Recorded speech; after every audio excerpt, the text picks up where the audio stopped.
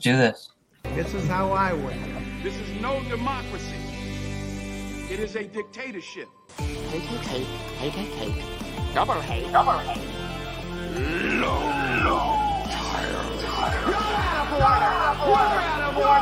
Everything that guy just says is bullshit. Thank you. Life is cruel.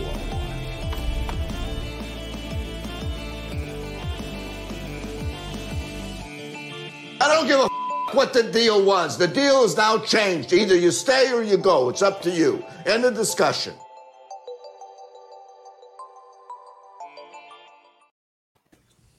Hello, everybody. Welcome back to Multiplex. Your list sucks.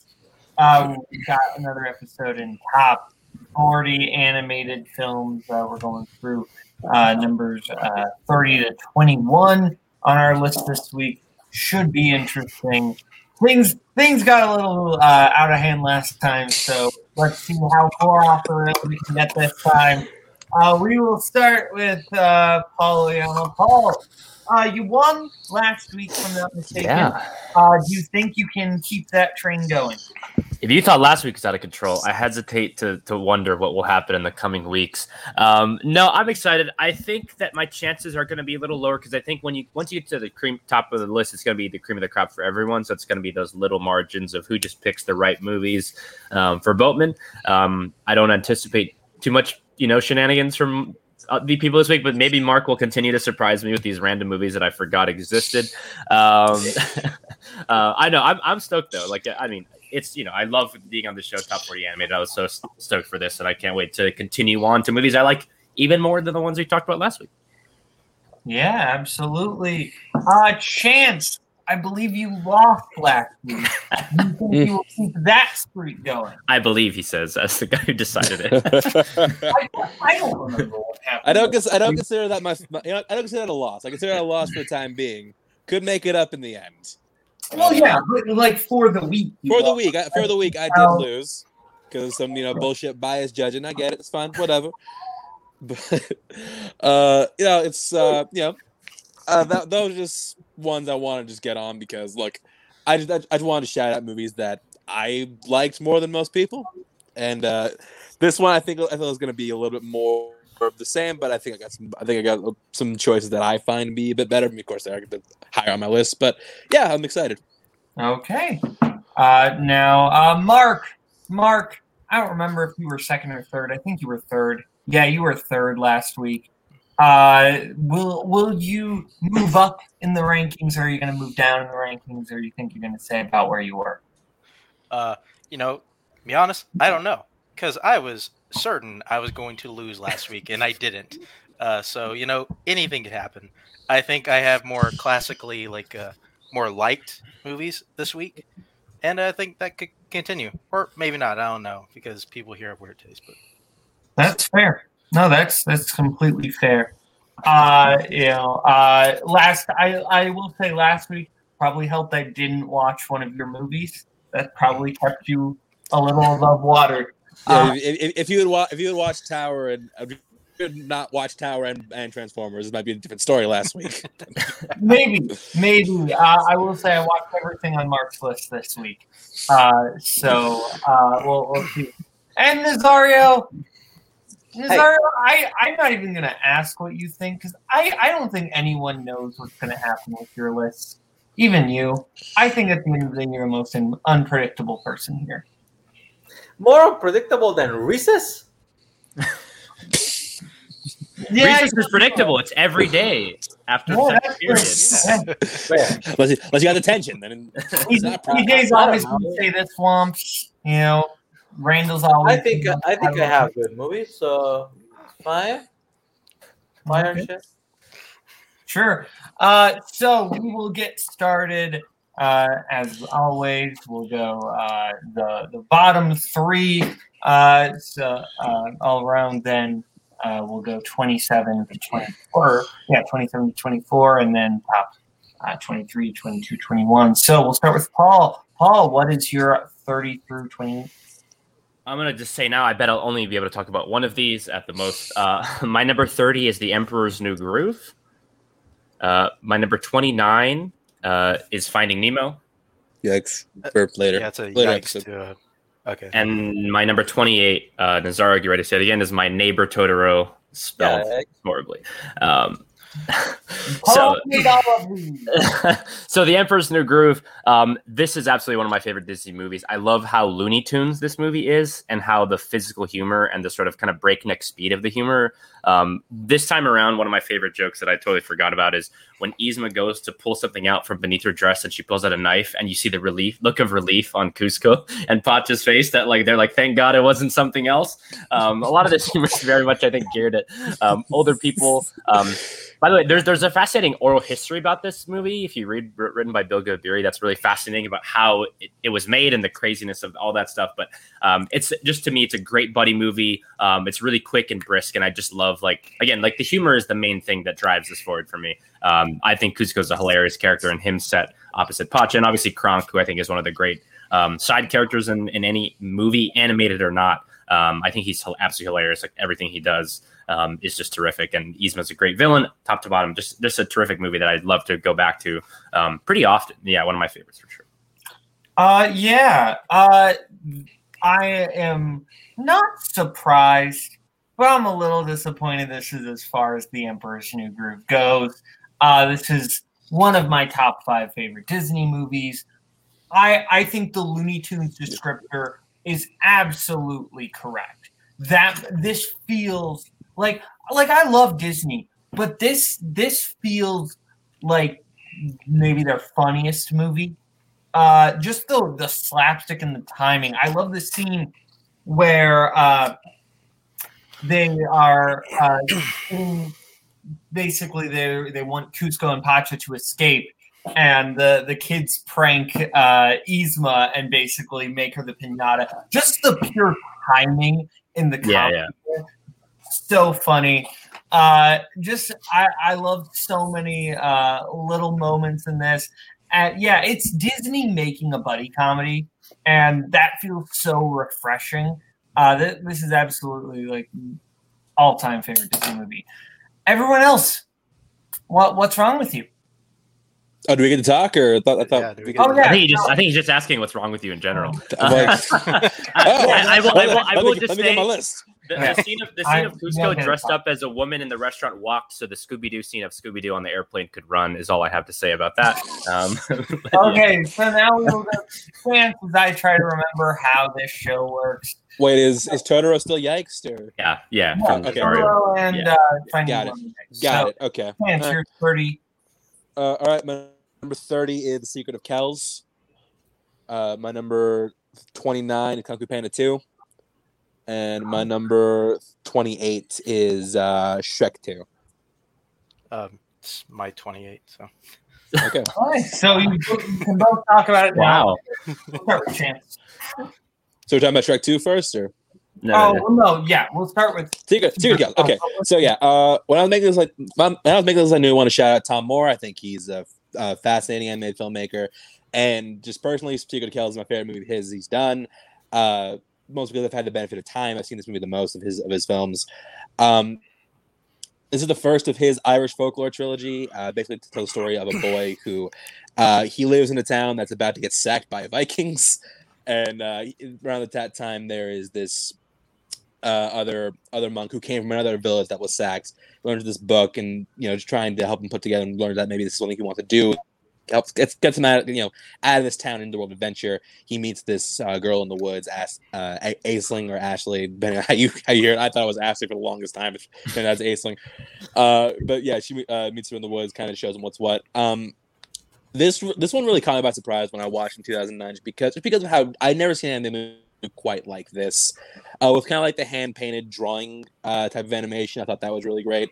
I love the way that it blends different styles of animation, whether it's that there's a sequence where you're like fighting this evil entity where like they're animated in different style. One feels more hand-drawn, one feels a little more CG, a little more fluid. It blends together phenomenally. I think the story is great. The main kid, Brenton, I think he's a great protagonist. You're constantly with him on this journey. The relationship between him and Aisling, even though they're not very many scenes together, mostly because this one's very short. It's not very long. It's not even 80 minutes. But I think the scenes with them are great. And I honestly do have a connection to this story because I've actually been to the Abbey of Kells. I've seen the actual Book of Kells on display at Trinity College in Dublin. So it's some stuff that I actually have some connection to, and to see it play out on big screen, this kind of artistry, I really dug it. I think Tom Moore is a great filmmaker. Both this Song of the Sea and Wolfwalkers, great set of animated films. Wolfwalkers is really close for my favorite as of right now. It's Secret of Kells. Going to Kung Fu Panda 2, this is personally one of my favorite DreamWorks movies. I think it's the best of all the Kung Fu Panda movies. And it's one that, a couple things. First of which, I think that I like the fact that they let Po still be a proficient martial artist. Usually in sequels, they used to try nerd the protagonist, make him weaker somehow. But no, they keep that. But they also add a lot of dimension to this character. His whole lineage is a big part of this movie. And I like what the movie had to say about pain, not ignoring the past, but taking it in, accepting it, and letting it roll. I think that addition to Gary Oldman as Lord Shen is great. I love Michelle Yeoh being added to the cast. I think that the fight choreography, if you will, I think it's some of the best fighting in the series. It's hard to pinpoint what I like more between that and the end fight between him and Tai Lung from the first, but I do think that I think it moves at a brisk pace. I love the score of it. I love the artistry of it. I think this is a fantastic, fantastic film. And Shrek 2. I think that the first Shrek is really solid. I just watched it recently again. I think it still holds up. Shrek 2, in my opinion, is still the better film. In that, I think that it's enabled them to write I think this one's bottom line. It's funnier. I love the aspect of going to Kingdom Far, Far Away. I think that they play a lot with the jokes, fairy tale jokes. The addition of Puss in Boots is great. I also think that I don't think Shrek and Fiona's relationship is any better than it is in this movie. Just because you really just see the lengths they're willing to go for each other, especially at the end when, spoiler alert, but come on, you've already seen this movie. When, Shrek has the option to just give up his lifestyle. It's hey, you know what, I will stay human for you if that's what you want. But, they decided to just stay how they are. I think that's an incredibly powerful thing. As a big fan, Absolutely Fabulous, I love hearing Jennifer Saunders as the villain. I think she's hilarious. And I need say nothing about the holding out for a hero scene. It's cemented its place in pop culture. Yeah, Mark. I agree with a lot of what Chance said about Shrek 2. I think for me, kind of going back to this one, because I remember watching both and loving both as a kid. And honestly, I think the Shrek franchise as a whole is still okay, for the exception of the third one. This one I think is probably their most fun movie. It's definitely the one I think where they're going faster with the jokes, even though I think it's one where I think they're aiming down, at least down in age a little bit more with this one. I think it's all still pretty solid. They get in kind of still a lot of neat even weird adult humor, when they the knights scene where they catch him there and then they catch a stupid puss with the catnip. That cop with a knight with the knee on the donkey. That's something to watch now. But yeah, that movie is just a ton of fun. It's hard for me not to go back and just kind of it just at least enjoying the nostalgia of it all. Mm-hmm. Okay, so we'll start. I didn't have time to watch Secret of Kells, but I gave Kung Fu Panda 2 a read. Okay. Because it had been a while since I had seen this one. I don't think I actually seen this since theater. And I've heard that everyone, there are people who think this is better than the first one. I think this one is fine. I really don't get the insane love for this one. The one thing I will give you over the first one, the villain. Lord Shen is great. I think that Gary Oldman is phenomenal. And I think there's a lot of great stuff with him. But overall, this film, I kind of disagree with you in that I feel like they kind of toned down the fact that Po is a kung fu master now. They the Furious Five wants to leave him beside. They don't want to take him on. But it's not because he's bad at kung fu now, which is what I'm saying. It's all the where they don't think he can really handle himself. Well, because he's emotionally compromised, not because he can't fight. Like the brother can fight. The brother can fight. Not. Man, he can fight. Bowman thinks he can kick Poe's ass, is what he's saying. That's what No. I think he's using the Carmelo Anthony argument. Yes, Bowman's classic tactic. Yes. The guy from Ned's Declassified School Survival Guide. I do. That's where you'd recognize him from. Anyway, and Shrek 2, I will agree with Bar, which I hate to do, but Shrek 2 ends here. That disappoints me. It's Shrek 2. Shrek 2 is here. That's all I have to say about that. I mean, it's here. Like It's one of the funniest animated movies ever made. I think legitimately there are so many great little moments. We don't even have dental. I love so many little quips in this movie. The opening montage to the Great Counting Crows song, absolutely love, amazing. I think this one, I think the comedy just hits so much harder than the first Shrek. I like the first Shrek. I don't love the first Shrek film. I think Shrek 2 improves on the dynamic so much. I like Fiona a lot more in Shrek 2 than I do in Shrek 1. So yeah. Now we will go over to Mark. We already know what your 28 is, but give us your 30 and 29. All right. I think, let's see, we got, my 30 is Mr. Peabody and Sherman. Anybody got that? Damn. No, Nice. I respect it. Yeah. And me my too. number 29, which I gotta admit, I kind of wish I had a little bit lower just so people get to talk about it. My number 29 is The Mini Adventures of Winnie the Pooh. Yikes. For later. Is it yikes? Oh, cool. wow. Fucking awesome. Nice. So, Man, that's chance. Mr. Peabody. Mr. Peabody and Sherman. I gotta be honest, this one kind of goes because whenever I saw kind of cleaned up my list of DreamWorks movies to watch like a year or two ago, like I feel like a line that I think works for a lot of these DreamWorks movies is they are like a bunch of them are like movies that you think you hate.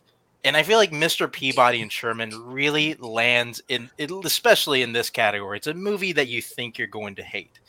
But I feel like where this one lands, and I think where a bunch of those kind of weird DreamWorks movies land, it has an insane amount of heart.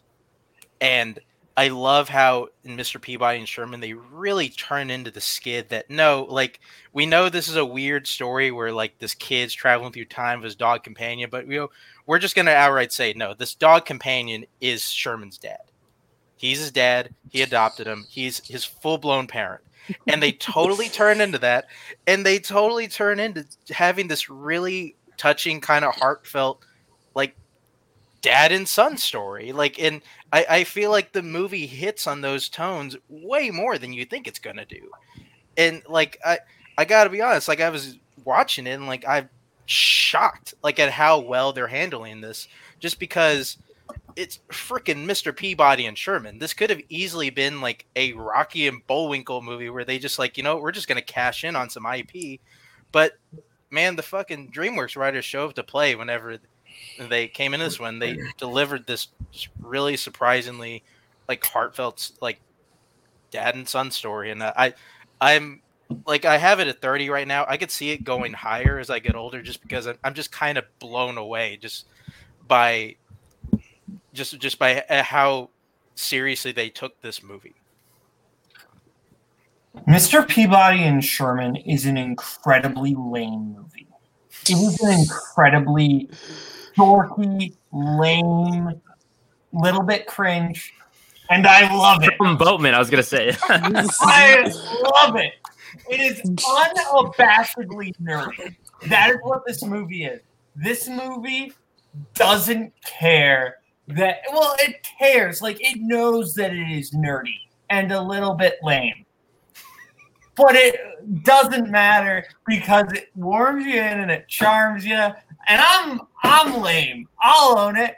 And this movie worked for me so much. I love I love all of Mr. Peabody's puns. I'm not ashamed to admit it.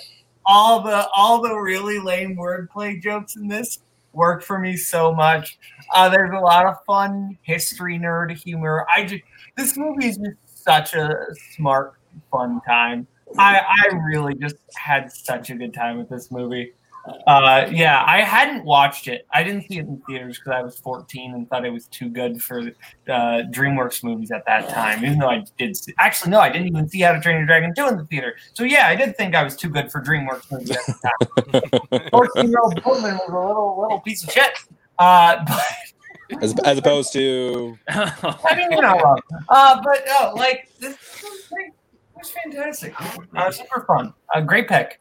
Now you will go to Nazario. You're 30 through 28. Did he talk about his 29? They got yikes. he got yikes. Oh, okay. Number 30. I picked Richard Linklater's Waking Life. For 29, I have Rintaro's Metropolis. And my 28 is Disney's Tarzan. Okay, get to talk a lot. Nice. Waking Life. If I had made this list when I was 25 years old, probably would be in my top 10. But yeah, it plays different as much as you keep growing up. I guess some of the dreamer part of me started to die a little bit during the 30s, but the movie still works. I actually was very split between putting this or A Scanner Darkly in this list. They are very similarly animated ones. Scanner Darkly is more of a standard sci-fi movie. It has more of a structure. This is just philosophical thoughts, thrown about dreams and life at random for like 2 hours, an hour 45 minutes. They just basically film people having discussions about life, about dreams, about imagination, about the reason of existence. Some deep stuff, some not so deep stuff. And then they decided to rotoscope animation over it and add some flair with some very surreal images. The movie is very, very good. If you watch it for the first time and you're used to a more structured way to watch cinema, you probably need to like take a bit with it and let it come over you and so you can really enjoy it. One of my favorite scenes has basically no message at all. The guy's talking to another guy in the bar, and then he just pulls out a gun and says, "Hey, I haven't shot this gun in a long time. Maybe it doesn't work." And the other guy's like, "Well, shoot it. Let's see." He gets shot. Then the guy who gets shot pulls another gun and shoots him back. And that's it. That's the scene. I'm pretty sure that would later be turned into a SNL sketch, and then would also later be turned into an even better video store sketch. What you say? Yeah. Metropolis is great. It's full anime style in the classic Astro Boy series design. And basically, Rintaro did not watch the Fritz Lang's Metropolis. He just saw the picture and said, that looks cool, and decided to make a new story around it. And it's actually more interesting than people give it credit for. They make a whole society where robots are integrated in daily life, like where the robots should live, where the robots shouldn't live. Some levels of society are just for humans, and special robots that have different accesses. And then analyzes when a brilliant scientist who's insanely creative, but is also very low on morals, decides to make the best robot ever made in the basis of his daughter who died. Well, in the basis of the daughter of the person who rules the city who died, and how integrating this element of lifelikeness changes everybody's point of view on what a synthetic life and a real life is. It's a very interesting way to explore this sci-fi trope that other movies have made, but this is the best one in animation that I can think of, and if you give it a chance, you'll probably enjoy it. And my 28 is Tarzan. I love Tarzan. I know people like a lot of other 90s movies more than this, but this is probably my number 3 or 4 of the 90s at all. Like, it's not better than Beauty and the Beast or Hunchback of Notre Dame, but it's better than a lot of other stuff that people give way much to credit for, like Hercules. Tarzan is great. The animation is beautiful. The music by Phil Collins that basically narrates the whole story, and it's a great soundtrack. People give it a lot of shit, but it's beautiful music.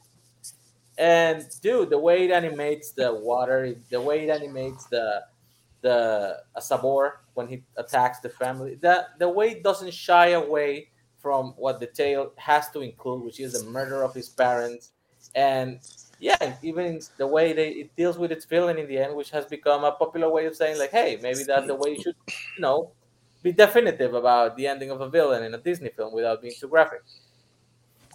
People give it too much shit. I am not a Tarzan fan. I do not love Tarzan movies in general. I do love this one. All right. So you're 30. Waking Life. Maybe this is just a movie I need to give another watch. I watched it last night. And I don't know what it was. I thought I was really gonna like it because I like Linklater a lot. But I don't know. There was just something about. I think it's a lot of these more segmented movies.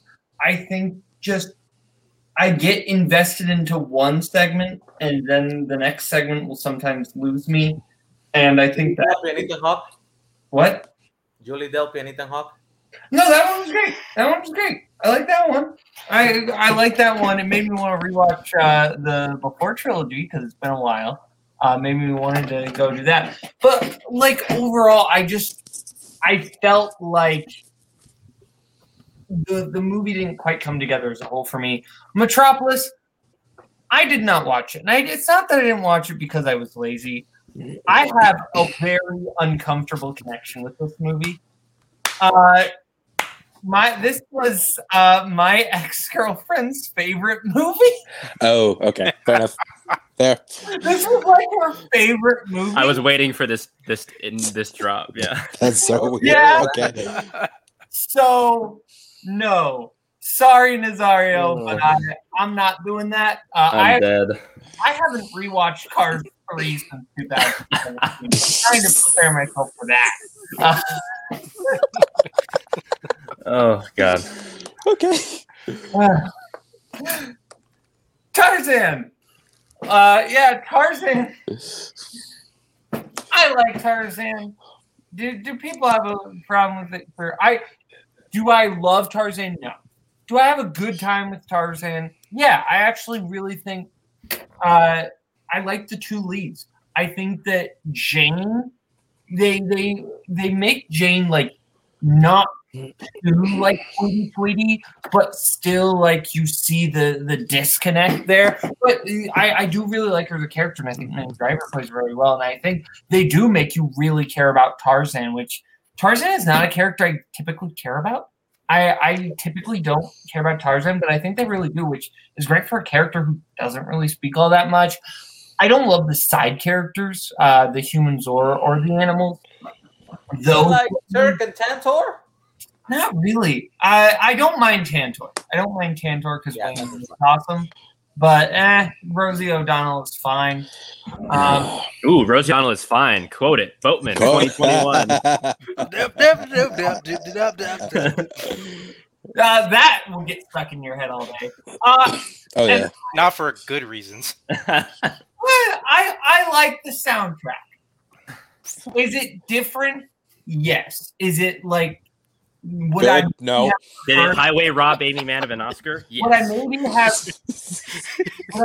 have preferred like a traditional Disney musical? Sure. But I like Phil Collins. I'm sorry. I like Phil Collins. I like this music. You tell me, when Son of Man comes on or Strangers Like Me, even Chance, you got to tell me you at least sing along a little bit. Come on. No.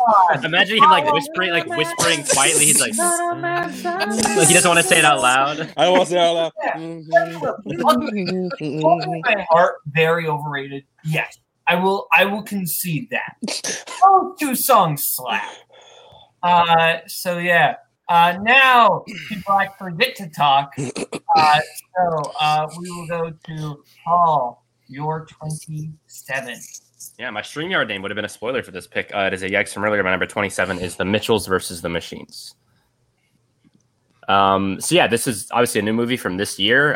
But this movie really did hit me in such a specifically personal way. I think when you have a character that's like this too, that's like a film nerd kid who's like trying to connect to their family, but like their passions, like that really does hit in a pretty profound way. I even went on Scott Harvey's podcast to talk about this for like an hour. But I really did adore this movie. I think like it just has such a strong emotional core when you have the relationship between Katie and her father. And I think, never have I cried at a wooden moose before, but here we are in the year of our Lord 2021, and here I am speaking my truth. I think a lot of people talk about the animation of this movie. I think the animation is good, but I think it's all about the themes and the central message and the characters that are really like closely defined, I think, by their actions and by what they do and what they don't do and the way they come together in times of conflict. I think the Eric Andre character is also hilarious. Like that version of like a tech bro is like a very funny spin on it. And I think like the John Legend, Chrissy Teigen thing is also very funny in a meta sort of way. But I think this movie just has so many different levels that really hit for me. And I just honestly, it strikes such a chord emotionally. And I was like a total mess, like at multiple points throughout this movie. It just, the humor, I don't think 100% hits me all the time, but I love it enough in terms of its themes and ideas that it doesn't matter too much to me. And it's just, I love the character. And it's one of my favorite closing credit sequences of any movie I can remember. It's so touching to see the real life people that made the movie and their connections to movies and their families and all that stuff. I think that's just so beautifully done. But yeah, The Mitchells vs. the Machines, it really blew me away. I think it's still my favorite movie I've seen in 2021. It's a delightful movie that I'd recommend to anybody. I know Nazario also had it. Yeah, Nazario also. I had it at 40, and basically mostly because of the recency factor. The first time I saw it, I gave it 4.5 stars. Second time, I was like, you know what, this is a 5-star movie. Let's just admit that to yourself. And yeah, I think it's one of the more interesting movies that show that disconnect between parent and kid, especially with the modern era where everybody has grown up with these levels of technology involved, and some older people that are not as fluent in tech as they should. And it hit me also as a father, because even though my kid is only 5 years old, I still find myself watching him laughing his ass off at weird shit in YouTube that I do not understand. And I'm like, I am old.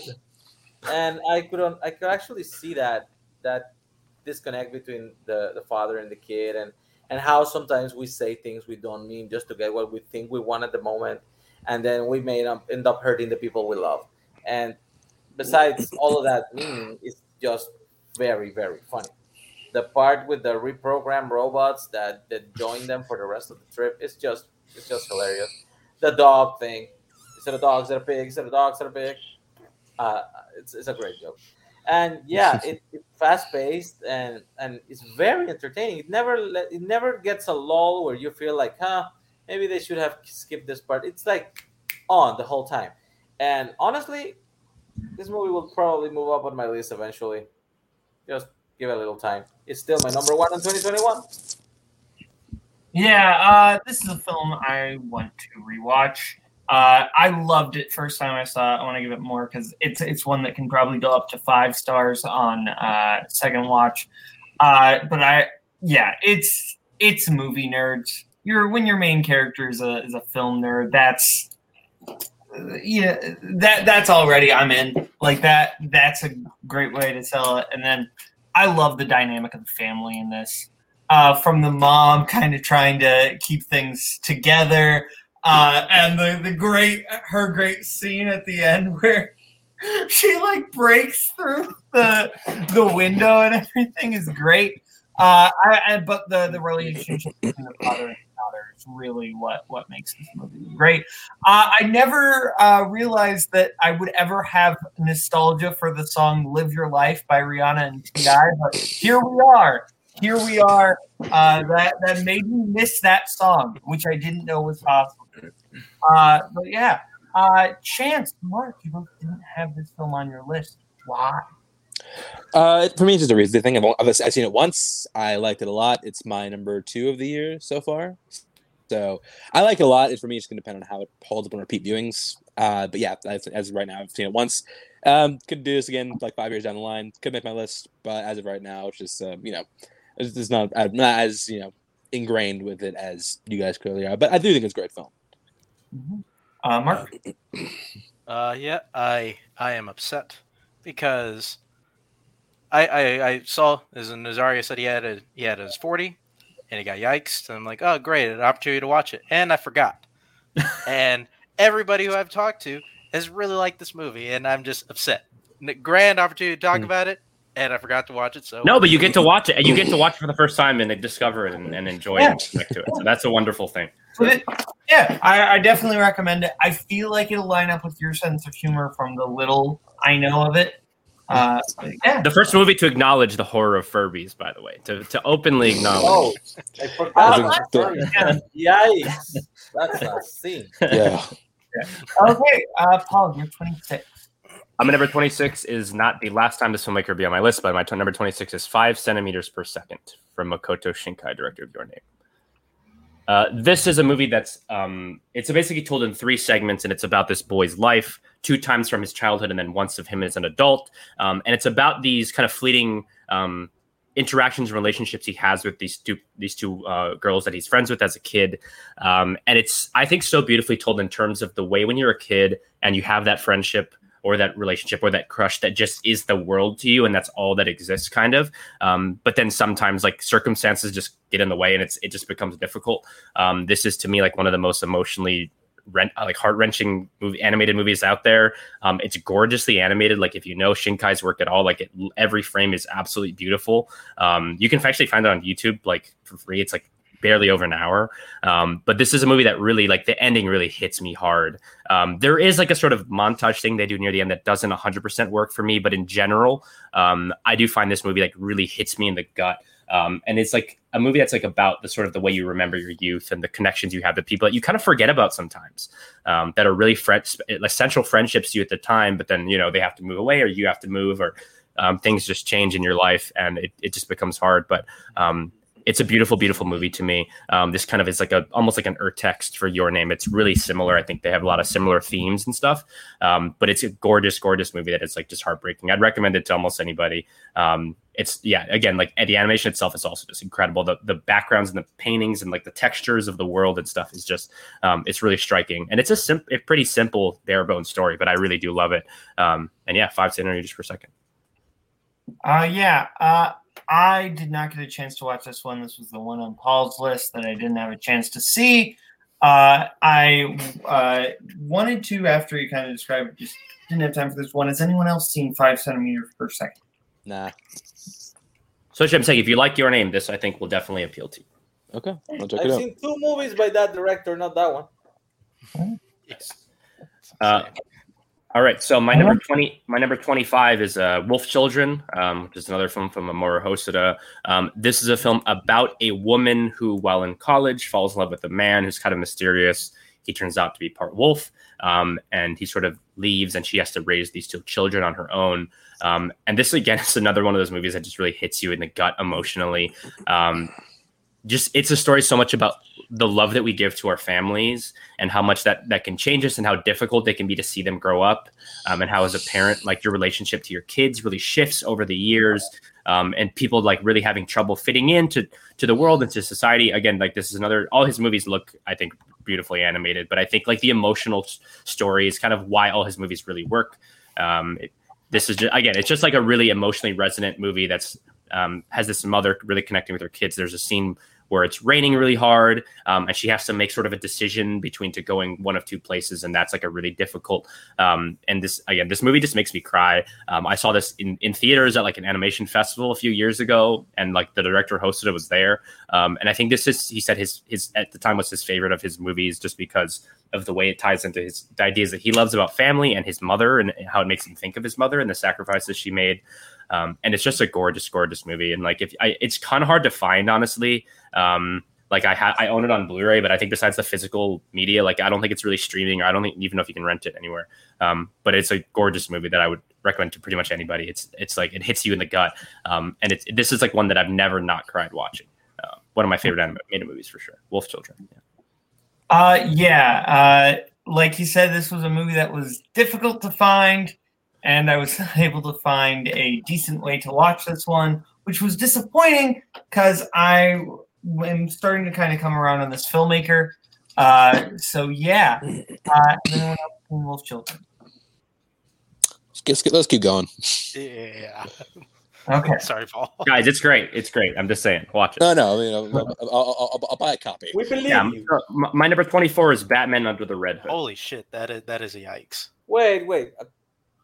Are we allowing direct video? I had a discussion about that. This is a show. Why would we not? Again, I Exactly. said We'll get to it later. Ah, but it's a yikes for later anyway. It is a yikes. I will say, Cody has said that for every other YLS thing, direct to video is not allowed, but for this, it wasn't his problem, so he didn't care. I wish I knew that. We can relitigate this later. I'm glad you didn't, Nazari, because I don't trust you. Yes. Sorry, Cinderella 3: A Twist in Time could not make your list. Okay, now we will go to Chance. This is probably going to be. I'm counting this as being a yikes. This is my 27's Grave of the Fireflies. Yeah, that's a yikes to later. Yep, I figured. Yeah. Okay. It's a yikes for number- me too, but it's this episode. So. Yeah. So my number 26 is The Secret of Nim. Yikes. I was gonna say this for- is Yeah. For this or for later? Mario, wake gotta up. be Give me a later. second. Gotta be later. Next Gotta be time. later. Okay, fine. Moving on. Number 25 is Fantastic Mr. Fox. Yikes. Yikes. Okay. I might get to talk about this one. My number. Yeah. Jesus Christ. I've hit the wrong thing. 24 is Pinocchio. Yikes. I'm done. Well, okay. Wow, job. that is amazing. Good job. I'm producing and hosting at the same time. Difficult. Okay. Producing No. and producing I'm at the not same saying time. good job to you. I'm just saying good job to me. We're picking a bunch of things that I can't talk about yet. So, nailed it again. Mark, you're 27 to 24. All right. 27. Let's see what we got here. Oh, boy. The Brave Little Toaster. Oh, God. Mark, I love you. What, really? Okay, let's go. Brave Little Toaster. You know what? As I'll just say, you'll come to know about me later on. I am a fan of movies of inanimate objects, coming to life and, just doing human shit. And, like the Brave Little Toaster is definitely one of those. It was one that I saw a bunch as a kid. And, kind of like you do when you see a bunch of movies as a kid, you just kind of forget about it. And for whatever weird reason, like I saw it on Netflix when I was 18, about to go to college, and I'm like, you know what? It's been a while. I'm gonna rent Brave Little Toaster, as you do. And went back to it. I gotta say, man, it still charms the freaking pants off me. I saw it last night. It still did it. I don't like this freaking movie about this freaking happy-go-lucky toaster just wanting to find the kid who used him back when in this weird summer cabin. I don't know what it is about it. Like it's just so happy and joyous, and like it's just about these freaking guys that like are taking no quit for an answer, even though like they kind of pretend a bunch of these weird inanimate objects. They pretend that they hate each other, but they really just secretly rely on each other, and they would do anything to kind of help each other in this great adventure. It's kind of, to me, it's like the good version of Homeward Bound, like in that weird way. Like it just, like I don't know what it is about this movie, man. It just every time it freaking gets me, especially when I went back and rewatched it going off to college and like, oh, that's exactly what this kid's doing. He goes back for his old appliances, which is fucking weird. I mean, if my mom offered me like her new lamp, I would have taken the new fucking lamp, and that lamp's staying at the fucking cabin. Yeah, Nazario will make. I mean, Nazario. I'm tired.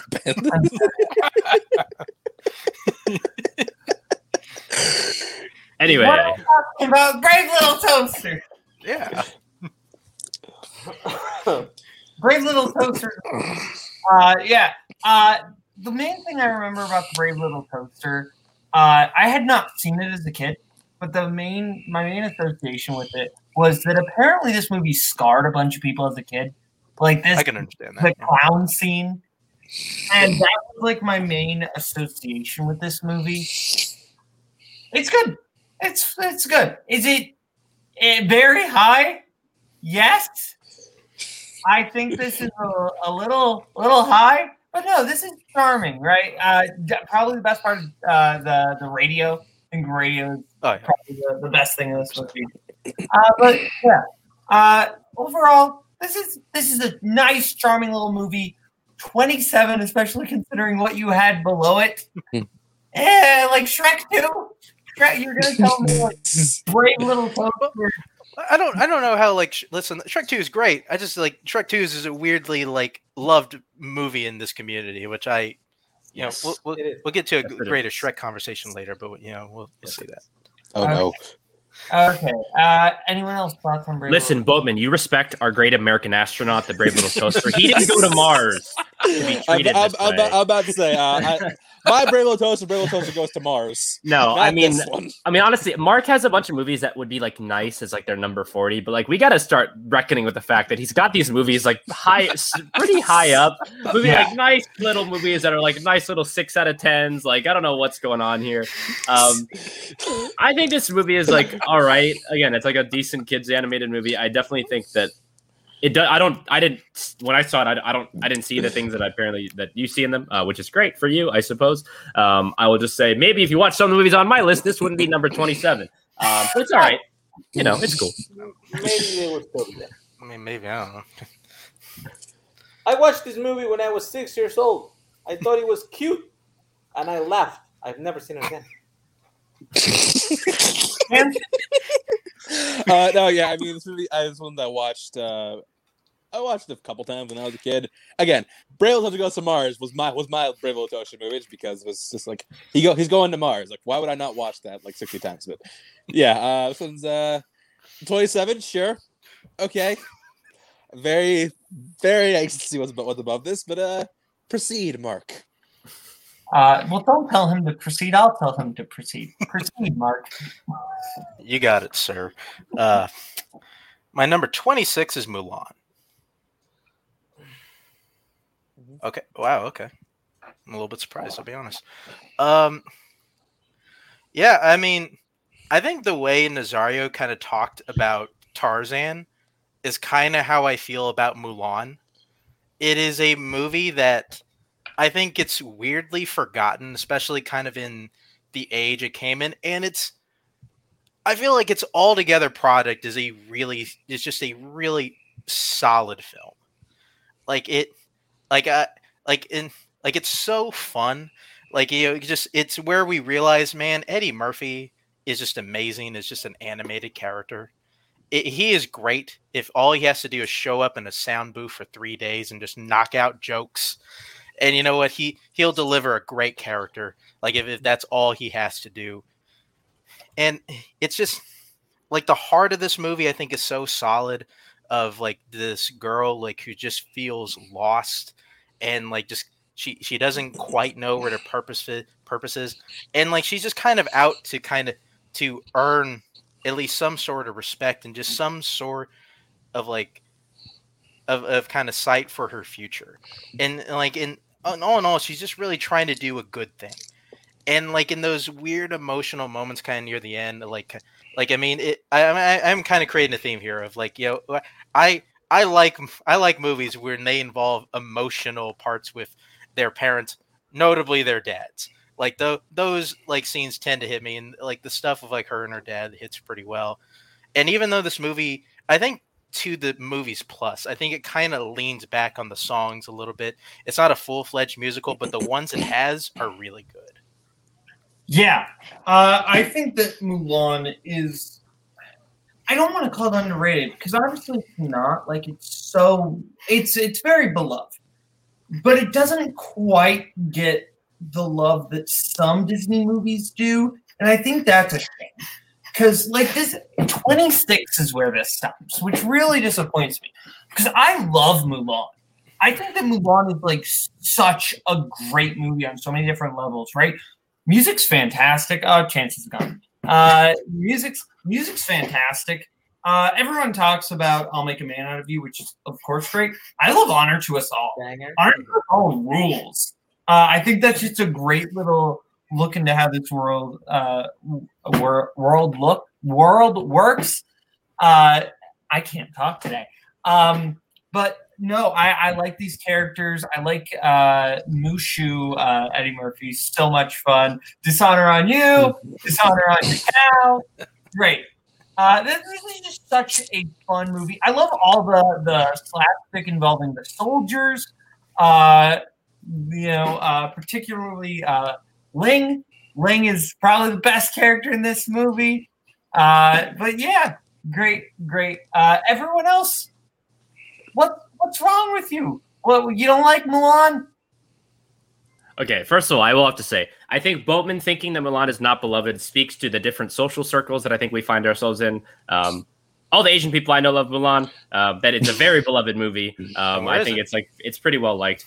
It was just outside my list. I mean, Bowman can tell you I think I even sent this is just outside the number 40 on my list. I mean, it's one of my favorite Disney movies for sure. I just think I don't know. I guess other movies just were fresher on my mind and I had rewatched more recently. But I do love, especially the music and I think the character stuff in this. For one of my literature classes in college, I read the original stories and like the poems that this is based on, and it's kind of interesting how the interpretation shifts obviously under the Disney lens. But I do think this one holds its themes more central than I think a lot of those Disney sort of old folklore adaptations do. And I do think great. I think that again, the music's great. I think the characters are really fun. It's one of my favorite Disney movies. Absolutely.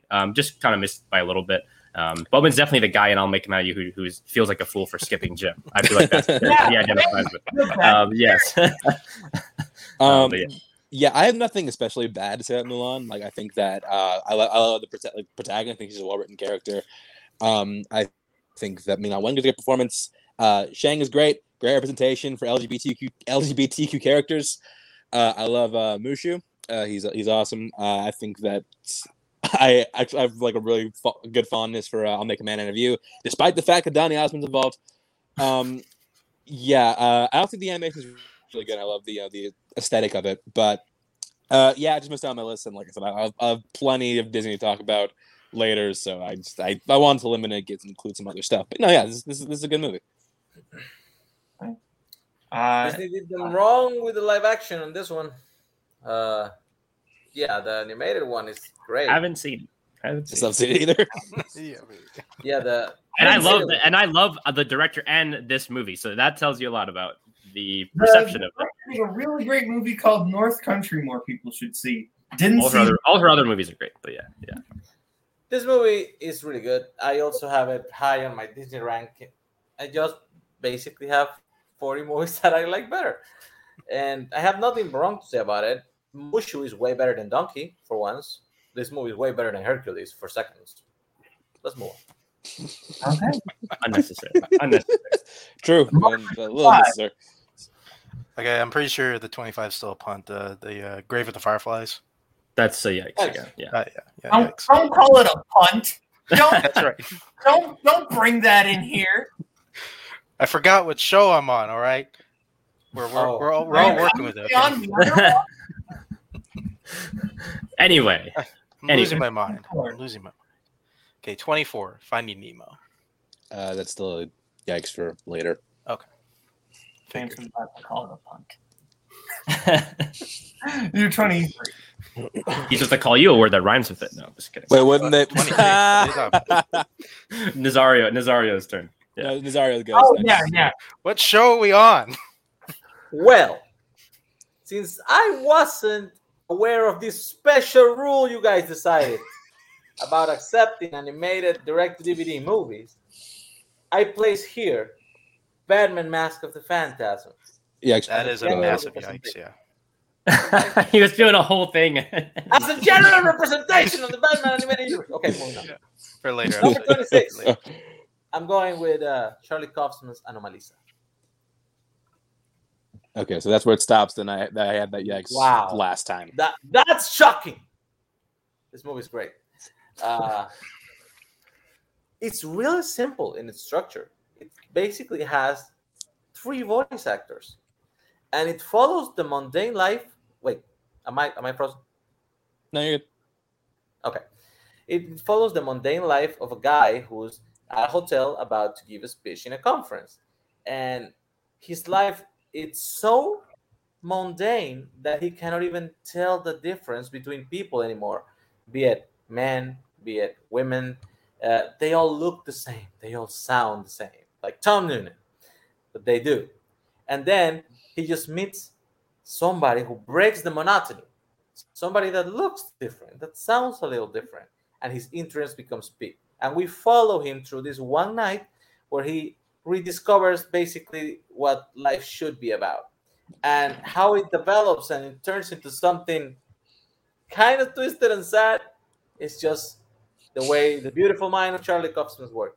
The animation is done by Stop Animation, and it's insane. Making this movie was probably the stuff of nightmares. I have seen a lot of stop animation movie, and they always look beautiful, especially when it's fantasy scenery, adventure scenery.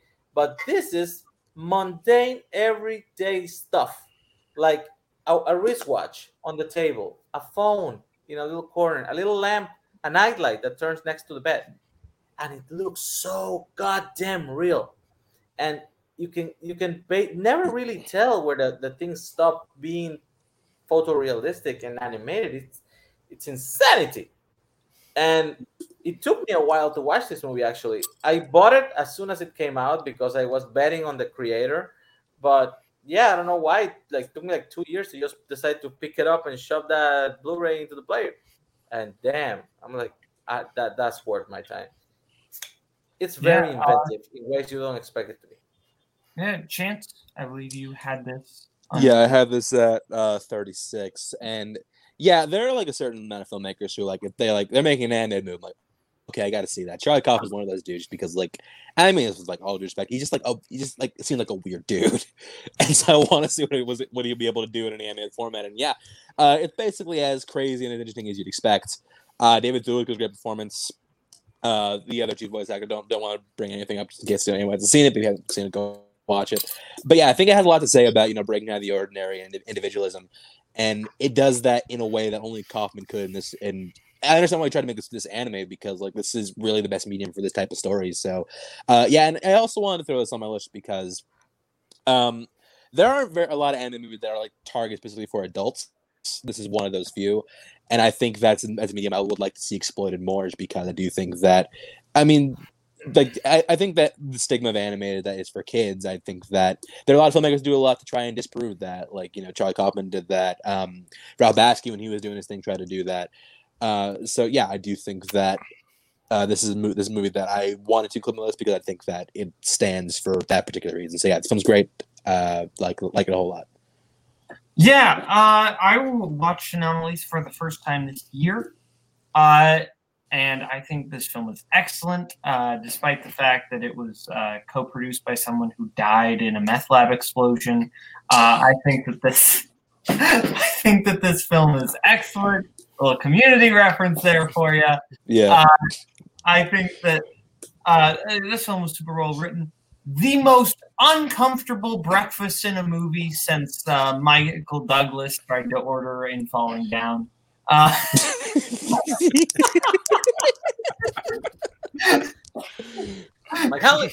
It's breakfast. That's the connection. It's breakfast, and it's uncomfortable. But yeah, no. I also don't want to say too much, just because I think this film goes in a lot of interesting directions. I don't love the very end, but other than that, I think the film is great. Paul Nazari or Paul Mark. Yeah, I'll take movies. I was not expecting to hear "Girls Just Want to Have Fun" by Cyndi Lauper in for 1,000. No, I mean, I like this movie. I saw it for the first time last year as well, which is kind of surprising because obviously it seems so up my alley. I think I really like kind of the anxiety and the neuroses of this movie, but I wasn't able to fully buy into the way it concludes. I mean, not even just the very end, like Bowman said, but for me, the last act doesn't really work for me. I really love the middle portion, especially, but once it kicks into oh, this is what the movie is turning into. I didn't 100% love that stuff, but I think it is beautifully animated, and I think it's again from a great mind. And it's a great translation of this like neurotic, nervy energy that Carly Kaufman has. Like I couldn't imagine what it looked like what it was going to feel like to see it in animated form, but I think it does translate his sensibilities to the medium in an interesting way. It just, for me, it doesn't quite come together in the end, so it missed out just by a little bit, but it is still, I think, a really good movie. Mm-hmm. I haven't seen it. Fair enough. Now 25. 25. My 25, DreamWorks Chicken Run.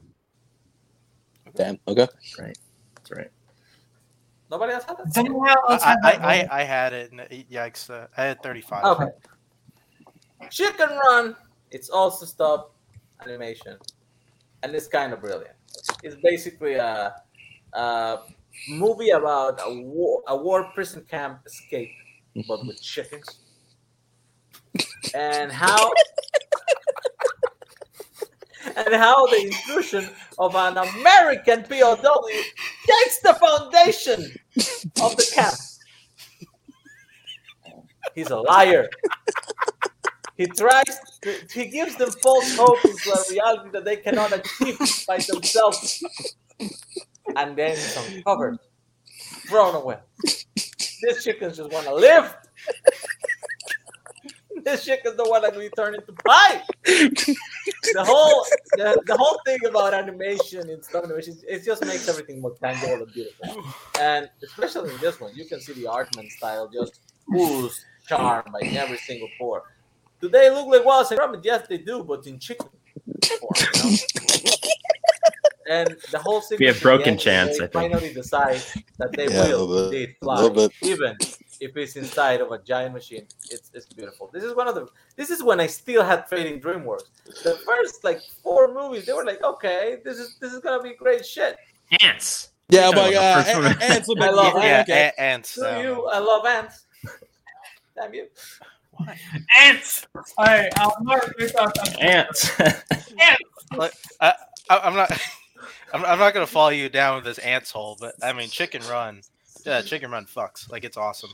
I didn't know we needed a Great Escape movie, but with chickens. But we did. We really needed that shit.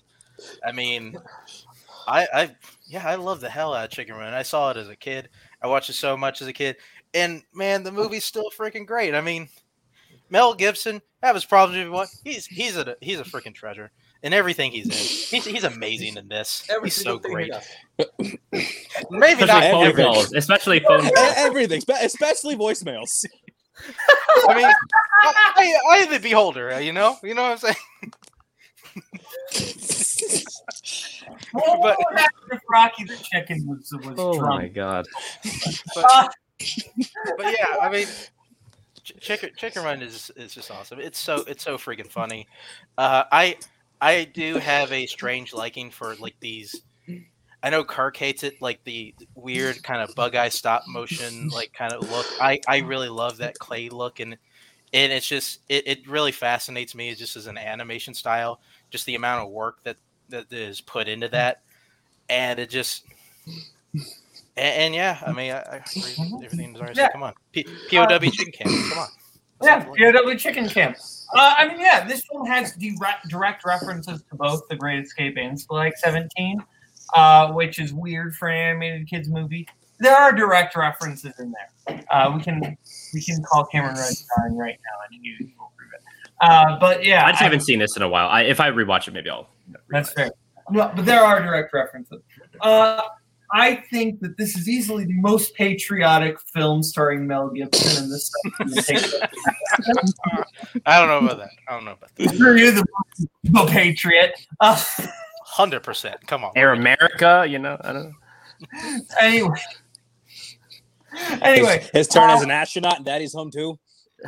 Yeah, absolutely. But no, Aardman is a studio that I typically appreciate more than I like. There are very few Aardman movies I really, really enjoy. This is one of the two. I think Chicken Run is really fun.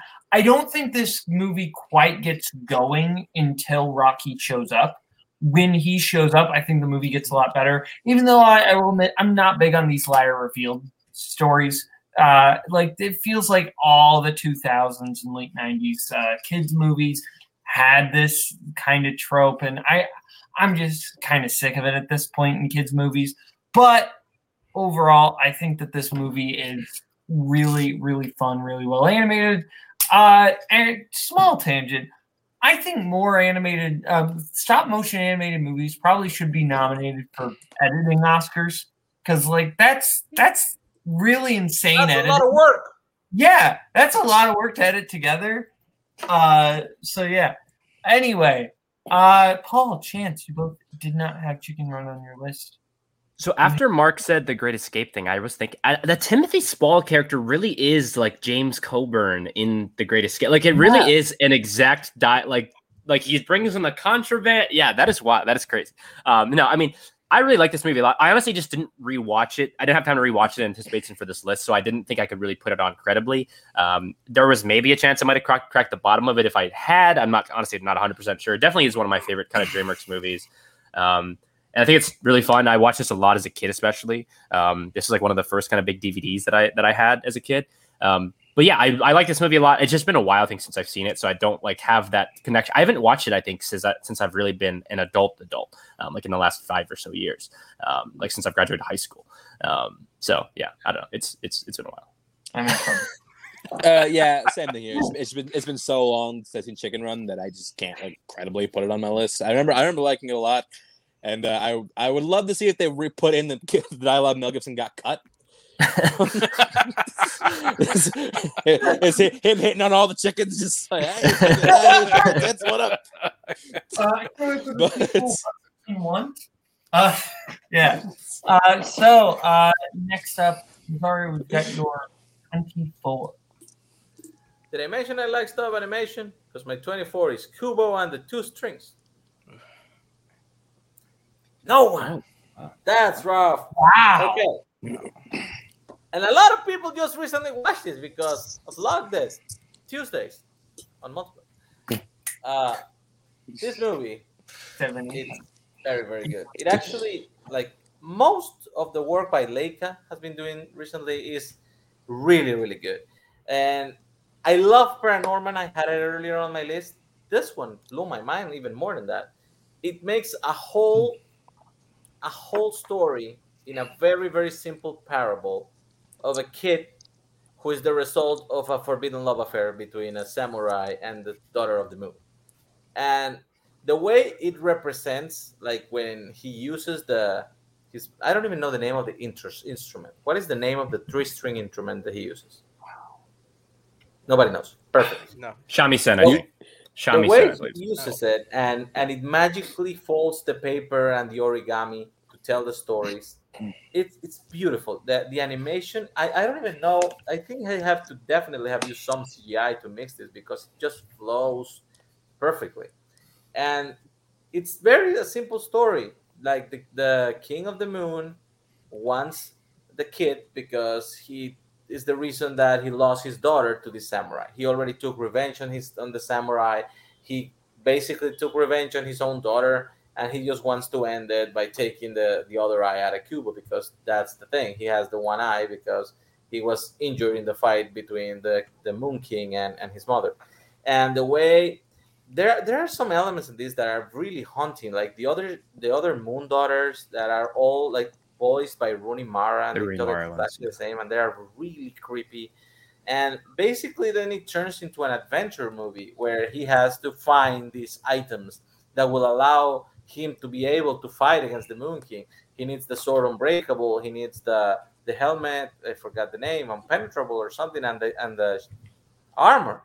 And everything has it's almost kind of like a video game structure where everything has to be like a challenge, where he has to improve himself and earn the next thing. Matthew McConaughey too shows up as a bug warrior that is also brilliant. And Charlize Theron, man, that woman has a lot of talent. She has done everything under the sun, and as always, she just shines through. Great movie. Everybody who hasn't seen it, go watch it. It's beautiful. Yeah. Kubo, I watched logged it, like a lot of people. And I think that this movie just looks beautiful. like this is maybe the best looking stop motion animated movie. I don't know if that's controversial or not. I don't think it is. I think this movie just looks astounding, and I do really like the actual thing. I think the story drags a little bit towards the like middle, but I really love the opening stuff. With like the origami paper story, and I do kind of like, even though it's very obvious who two certain characters are. I think that's kind of stable, man. Relax. Yeah, no, I'm not saying it's bad. I'm saying even though I think that you still appreciate the connection is what I'm saying. Let me talk, Nazario, okay? But no, I think this one was quite good. Chance Mark. Nobody else had really surprised me. I think I had a bit of a thing against this movie just because, I'm still really frustrated by its decision to cast the actors that it chose instead of casting an Asian cast. It was like right there. I think it was pretty easy to do that. I think it's a really good looking movie, but I do think it kind of fumbles the Buddhist parable that it's using to tell. It kind of, I think, shifts the sort of meaning of it in the latter third in a way that I don't love. And I just think like this is probably like the closest thing to like a Legend of Zelda movie I feel like that we've ever gotten. It feels very like Link on a journey kind of thing. I think so, but I think it's pretty good. I just don't love it really. I don't connect with the characters very much. I actually don't think the voice performances are very good. I don't think McConaughey and Charlize are very good in this actually.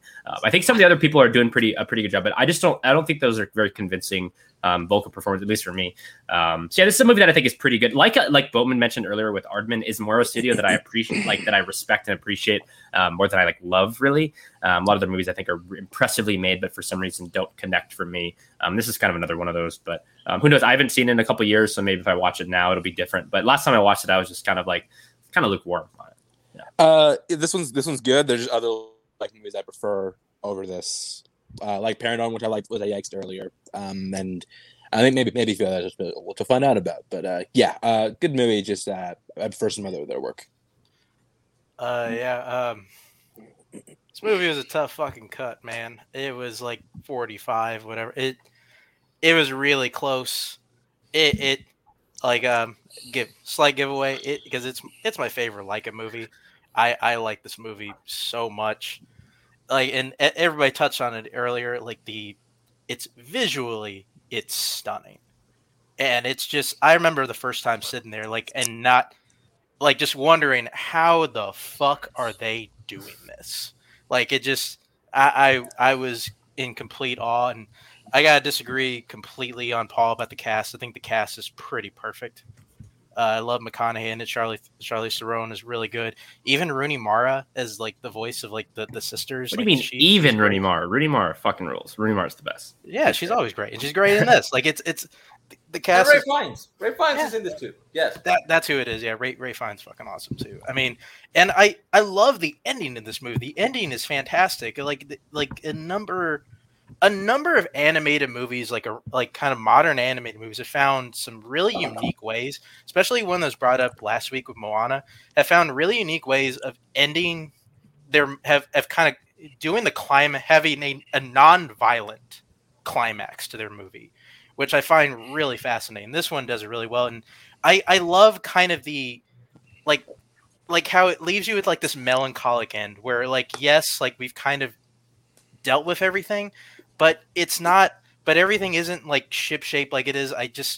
I really do like this movie, and it really cut me up to not have it on. It was so close.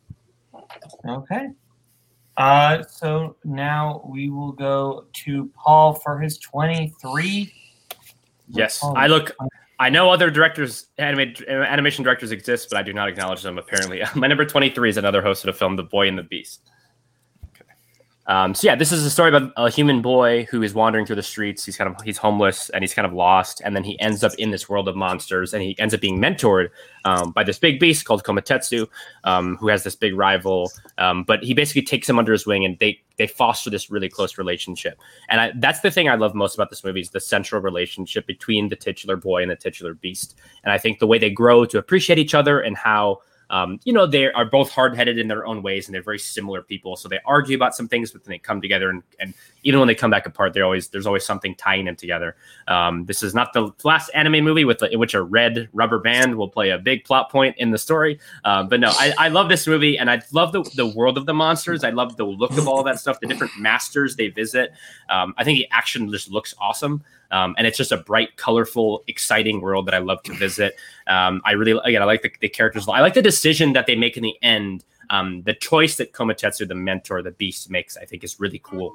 And the way that it ties back into this boy and his previous life and how it changes and everything. But I just think that the Boy and the Beast is just such a beautiful story about finding this kind of close relationship when you don't expect it. And I think it's so beautiful and gorgeous. And it's really fun to just revisit. This is a movie I like to come back to a lot just because I think it's really, especially the first half is just really loose and fun and exciting. But yeah, The Boy and the Beast, like just one of my, again, it's a ton of fun. It's a blast. If you haven't seen it, like I definitely recommend it. This movie makes me want to rewatch Mirai. Or not Mirai, Minari. Wow. No, Mariah. Yeah. Same director. Okay, that's a weird connection to comment on the mix Korean thumbing, but sure. Is Will Patton in this movie? Anyway, let him talk. Makes me want to rewatch Mirai. Because now I feel like I get Hasada. I think when I watched Mirai, I did not get Hasada at all. Now I feel like I understand him as a director. He's really doing these kind of interesting coming-of-age stories, but through a fantastical element, right? Which I kind of feel like I get it now, and this was the movie that made me appreciate it. I love the dynamic both between the actual boy and the beast, and then when the boy grows up a little bit and his connection to a few characters from the human world. Mm-hmm. I think that really works. I think that this movie, I love the kind of movies where I think magical realism is probably not quite the apt descriptor for this because it's not quite the realism, but it tells a less fantastical story within a fantastical world. And I think that works really well. Makes me want to watch more of Hasada's things. It makes me sad I didn't have a chance to watch Wolf Children. But overall, excellent film. Has anyone else here seen The Boy Beach? Nah. No. Gotta watch it, man. It's great. I'll watch it, but I haven't seen it. It's on my Amazon. It's on my Amazon. I'm already stealing it. The secret is crime. So now we'll go to Chance for his 23. This is my first Aardman shout out. This is one that I like recently more than most people. It's Shaun the Sheep, the movie. I know. So let me just explain. So this is a movie. It's based on the Shaun the Sheep shorts. Basically about the movie itself is about Shaun the Sheep lives on his farm. He falls into the mundane. It's like I'm tired of this shit. Look, all the sheep. We're gonna knock our farmer out, put him in the trailer. We're just gonna have the day off. It's gonna be fine. Only problem is the trailer they put him in gets loose, goes into the city, and they have to go get him out. The interesting thing about this film is that there's no talking. There's literally not a single piece of tangible dialogue. People say they make sounds. They don't actually form sentences. They might be Welsh. I have no idea. But I think that even though the fact that there's no talking and there's no real written, there's no any real writing in this film, they managed to make a lot of character. You very quickly understand what Sean is about. The dog bit, so you understand what he's about. You feel the connection between the animals and their farmer, which is why they're so desperate to get him back. That makes for a lot of great laughs. The villain is surprisingly intimidating. The whole time they're in the city, they're trying to run this guy for the animal containment unit, who is just not letting this go for whatever reason. He's like a Nazi for animals. There's a scene in the movie where there's all the animals he's contained. The line of people they have there is funny because there are certain animals they have in containment. They're just what the fuck were you doing that he had to catch you? But yeah, I do think that this is it's an incredibly charming movie. It's funny, it's moving, it's got a lot of heart to it, and again, I admire the craft because, like, you look at like Aardman's other film. This is maybe one of the more complex, despite the fact there's no talking. It's probably one more complexly animated film because like, a lot of their films are animated in, like somewhere remote, like a farm or somewhere, like a town. This is doing a whole city, so they had to animate, like bigger buildings, blocks, all tons of people, like bystanders, all kinds of stuff, and yeah, like they do it all impressively. It's seamless. It goes into a lot of really funny side bits, which I won't give away because there are a lot of like really good jokes in there, and yeah, I really really do enjoy Shaun the Sheep the movie. Yeah, I told a certain person not to watch YLS tonight because if he would have found out that I said that I didn't really like this movie, no, it was Cameron Redshaw. Cameron Redshaw loved this movie, and he knows where I live. So, Cody, DM me the address. I think it is fine. It is perfectly fine. There are some funny little things, but overall, Aardman's humor just doesn't line up with me. It just doesn't. Like, this is a lot. Like, I don't like Wallace and Gromit. I'm not big on that. I wasn't really big on Flushed Away. Aardman's humor doesn't really line up for me. And this I thought was fine. I didn't really love it. Timmy the sheep is great, but overall, I'm not a fan. No, Bar, don't. Anyway, everyone else thoughts on Shaun the Sheep the movie? I love this movie too. I think this is a terrific, and I think it's really funny. It's pretty similar to Babe Pig in the City. I feel like Nazario should appreciate it on some level. But no, I think the humor in this is really well done. And again, like it's so much of it, the story and the comedy is crafted through visual gags. And I think the way that it's structured and the way that one set piece kind of leads into the other is really just so well designed. And the way that the movie flows from one part to another is really seamless. And I love the Shaun the Sheep, the little interstitials they used to air in between other TV shows, like back in like the late 2000s, and I really like those a lot. So seeing this in movie form is really exciting for me. I didn't love this. I didn't like the sequel quite as much. I thought it was okay, but it was kind of a letdown for Armageddon. But I think this is a really, really fun, charming movie that I really like. So I don't know. Bowman's tripping. Boats be tripping. See, I don't know, man. I think we will put up with this gimmick that Mark has about putting these weird little think movies, but I think the joke has gone too far. Wait, it's Chance. Oh, yeah. No, okay, all right, fair enough. I actually haven't seen this movie. Bitch. It's good. Yeah. I just talked up Chicken Run like quite a bit. And these like feel real, like these Shaun the Sheep movies feel really up my wheelhouse. I haven't seen them, and I will. They're on the list, and I should correct that soon. Okay, Mark, we go to your 23. Okay, my 23 is Lilo and Stitch. Yikes. Okay, Nazario, you're 23. Do we like stop animation or do we like stop animation? My number 23 is Isle of Dogs. Okay. Wow. Okay. Wes Anderson is a brilliant director. I think we all kind of know this. And he has decided for some reason twice to make animated movies. This is one of them. And it's a great little movie.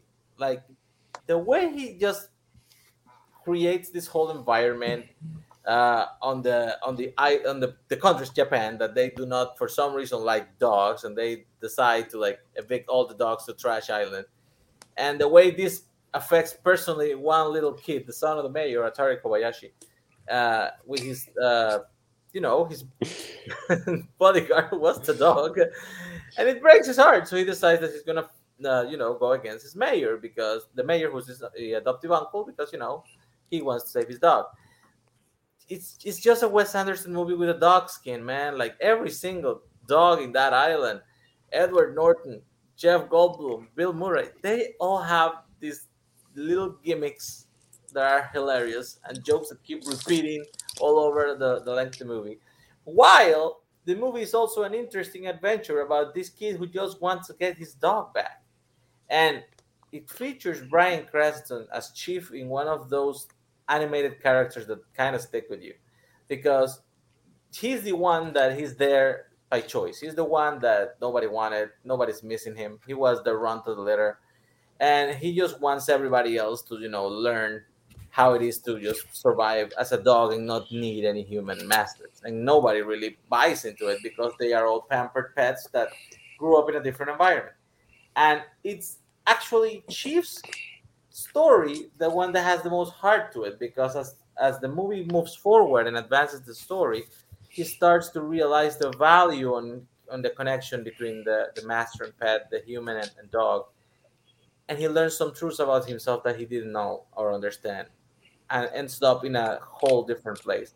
And there's one scene when it is revealed something to him that basically shakes his world. And I cried, man. Like, I love that dog. I love Chief. I'm not really a cat person, so making the cats the bad guys is obviously the clear winner for me in this one. My kids love cats, though, which is weird. Yeah, I love dogs, man. It's brilliant on multiple levels. For kids, my kid saw it as 5-year-old and he loved it. And as an adult, you can see all the subtleties that get interposed in between the layers. And the cast, man, is insane. Appreciate this. Yeah, I do. I really like Isle of Dogs. I saw it in theaters in 2018. And it was my first Wes Anderson movie in theaters. And I had a really good time with it. I really like the aesthetics of Wes Anderson, of course. But I really thought that the story was heartwarming. Was it anything like spectacular? No, but I thought it was a really nice, cute little movie that wasn't afraid to be a little bit more adult. But yeah, cast obviously great. Overall, I thought it had some really interesting ideas, and it was just a fun little adventure film. 23 though is a bit high. I think that the 30 to 40 range is about the correct spot for this. 23, especially considering what we had lower. But I'm not super upset because this is a fun movie. Everyone else on Isle of Dogs. I'm gonna go first. I know somebody has this pretty strong feelings about this one. I like it. I don't love it. I think Fantastic Fox is his better animated film. I think that the cast for this film is great. They're all doing great jobs. I especially deal with Bryan Cranston. The five men: Bryan Cranston, Ed Norton, Goldblum, Murray, and Bob Balaban. I think are all fantastic. But yeah, I think that it falls a little short for me. But I think it's good. I don't dislike it. But yeah, it just fell short. Murray Abraham is brilliant in his short scene. That he is. Yeah, honestly, I'm just kind of sick of the Wes Anderson cultural tourism thing that he does. Like, there's no, again, if you want to read a piece about this and the ideas behind it, there's a Vulture piece called, I think it's What It's Like to Watch Isle of Dogs as a Japanese speaker. I think that stuff honestly does bother me. I think the movie itself is just okay. I never really got the emotional connection to the characters, really, that I think Nazario seemed to get. And the ending kind of did fall a little flat. Like, I think it looks pretty good. It's like obviously well animated the cast is impressive, but I think some of them aren't really very. I do think that Bryan Cranston's quite good, but I think like it's pretty uneven in terms of some people bringing it and some people not. I don't know. It's just a movie that I don't really have a lot of super positive feelings about. So it's like, it's okay. It's not like terrible, but it's definitely not would not come close to my list. Yeah. Wes Anderson is a director that I always think that I really like. And like every time I see one of his movies, like I was like, oh, that's right. I don't really like Wes Anderson that much. Like the only movie of his that I kind of like, just general and I'll rewatch is Grand Budapest Hotel. And this movie's just like, it just like, I think his style just kind of bugs me. Like, even though, like, it feels like a guy who's trying to be super artistic, like, I need to make the frame directly center and look at all the shit. Like, it's just like, okay, guy, like, it just, I get it. Like, and then his, like, humor style, like, it just feels like, it's just, it's like too deadpan for me. Like, just, I don't, Like it just doesn't fucking hit for me, man. And even though like the cast is amazing. I thought like this one, since the cast is great, like it'd be more for me. I'm just like, no, it's fine. Jesus Christ. Jesus Christ. Right at. I mean, it's okay, I guess. It's not. It's whatever. Anyway, yeah. Anyway, next I believe we are at Me, my 22. My number 22, little fella, go by the name of Rango. This is a yikes from earlier. I love this movie. I think it's such a great adventure movie, and I think like the action set pieces are kind of one of the things that really holds for me. I think that chase with the bats is like awesome action filmmaking, and like in an animated form is really impressive. I love I'm a big fan of Westerns, and I love all the homages to like both classic Westerns and just the tropes of Westerns throughout this. And I think the way that Gore Verbinski kind of realizes those is really fascinating.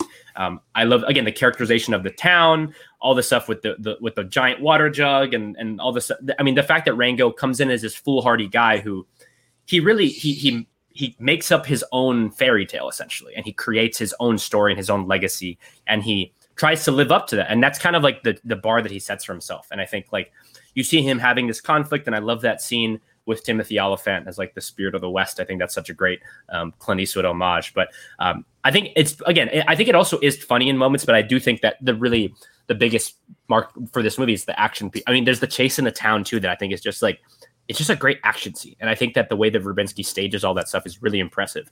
And I think that the duality of both the trappings of cinema and the way he talks about movie culture, especially in the opening scene, is really great. And I think it's a great meta text about movies in general, but also especially about Westerns. And I think those two are the aspects really make this kind of get a level above some other animated movies like this. So yeah, Rango, one of my favorite animated movies. I think it rules. I think Nazario had it. Yeah, I had it at 34.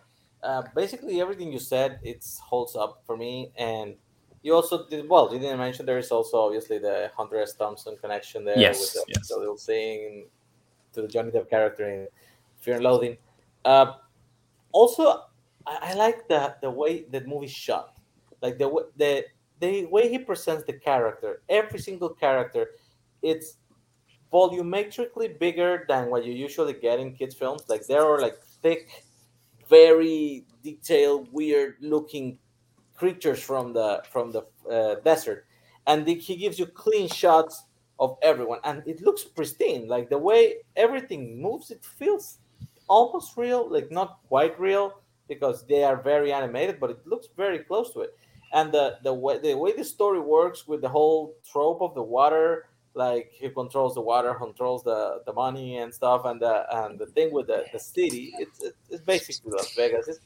It's kind of brilliant, and it's one of those things. Like again, I watched it with my kid last week again, and he loves it because of the animation style, the exciting adventure part. But you get all the subtext of the extra stuff as an adult, and I think Gore Verbinski is very underrated as a director. He has a way to make things work that shouldn't really work. He's just kind of good. And yeah, Rango's great. The joke about "we ride," it's one of my favorite things ever. I don't know if it's once or twice in the theatrical cut, but I saw the director's cut and it's twice, and both times I laughed my ass off. We ride. I did not know Rango had a director's cut. Okay. I wish I could watch this movie with other people. What? Ex-girlfriend again?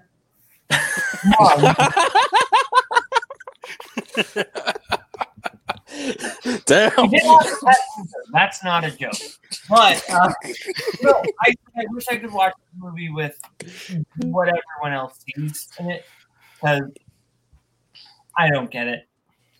I think this movie is absolutely fine.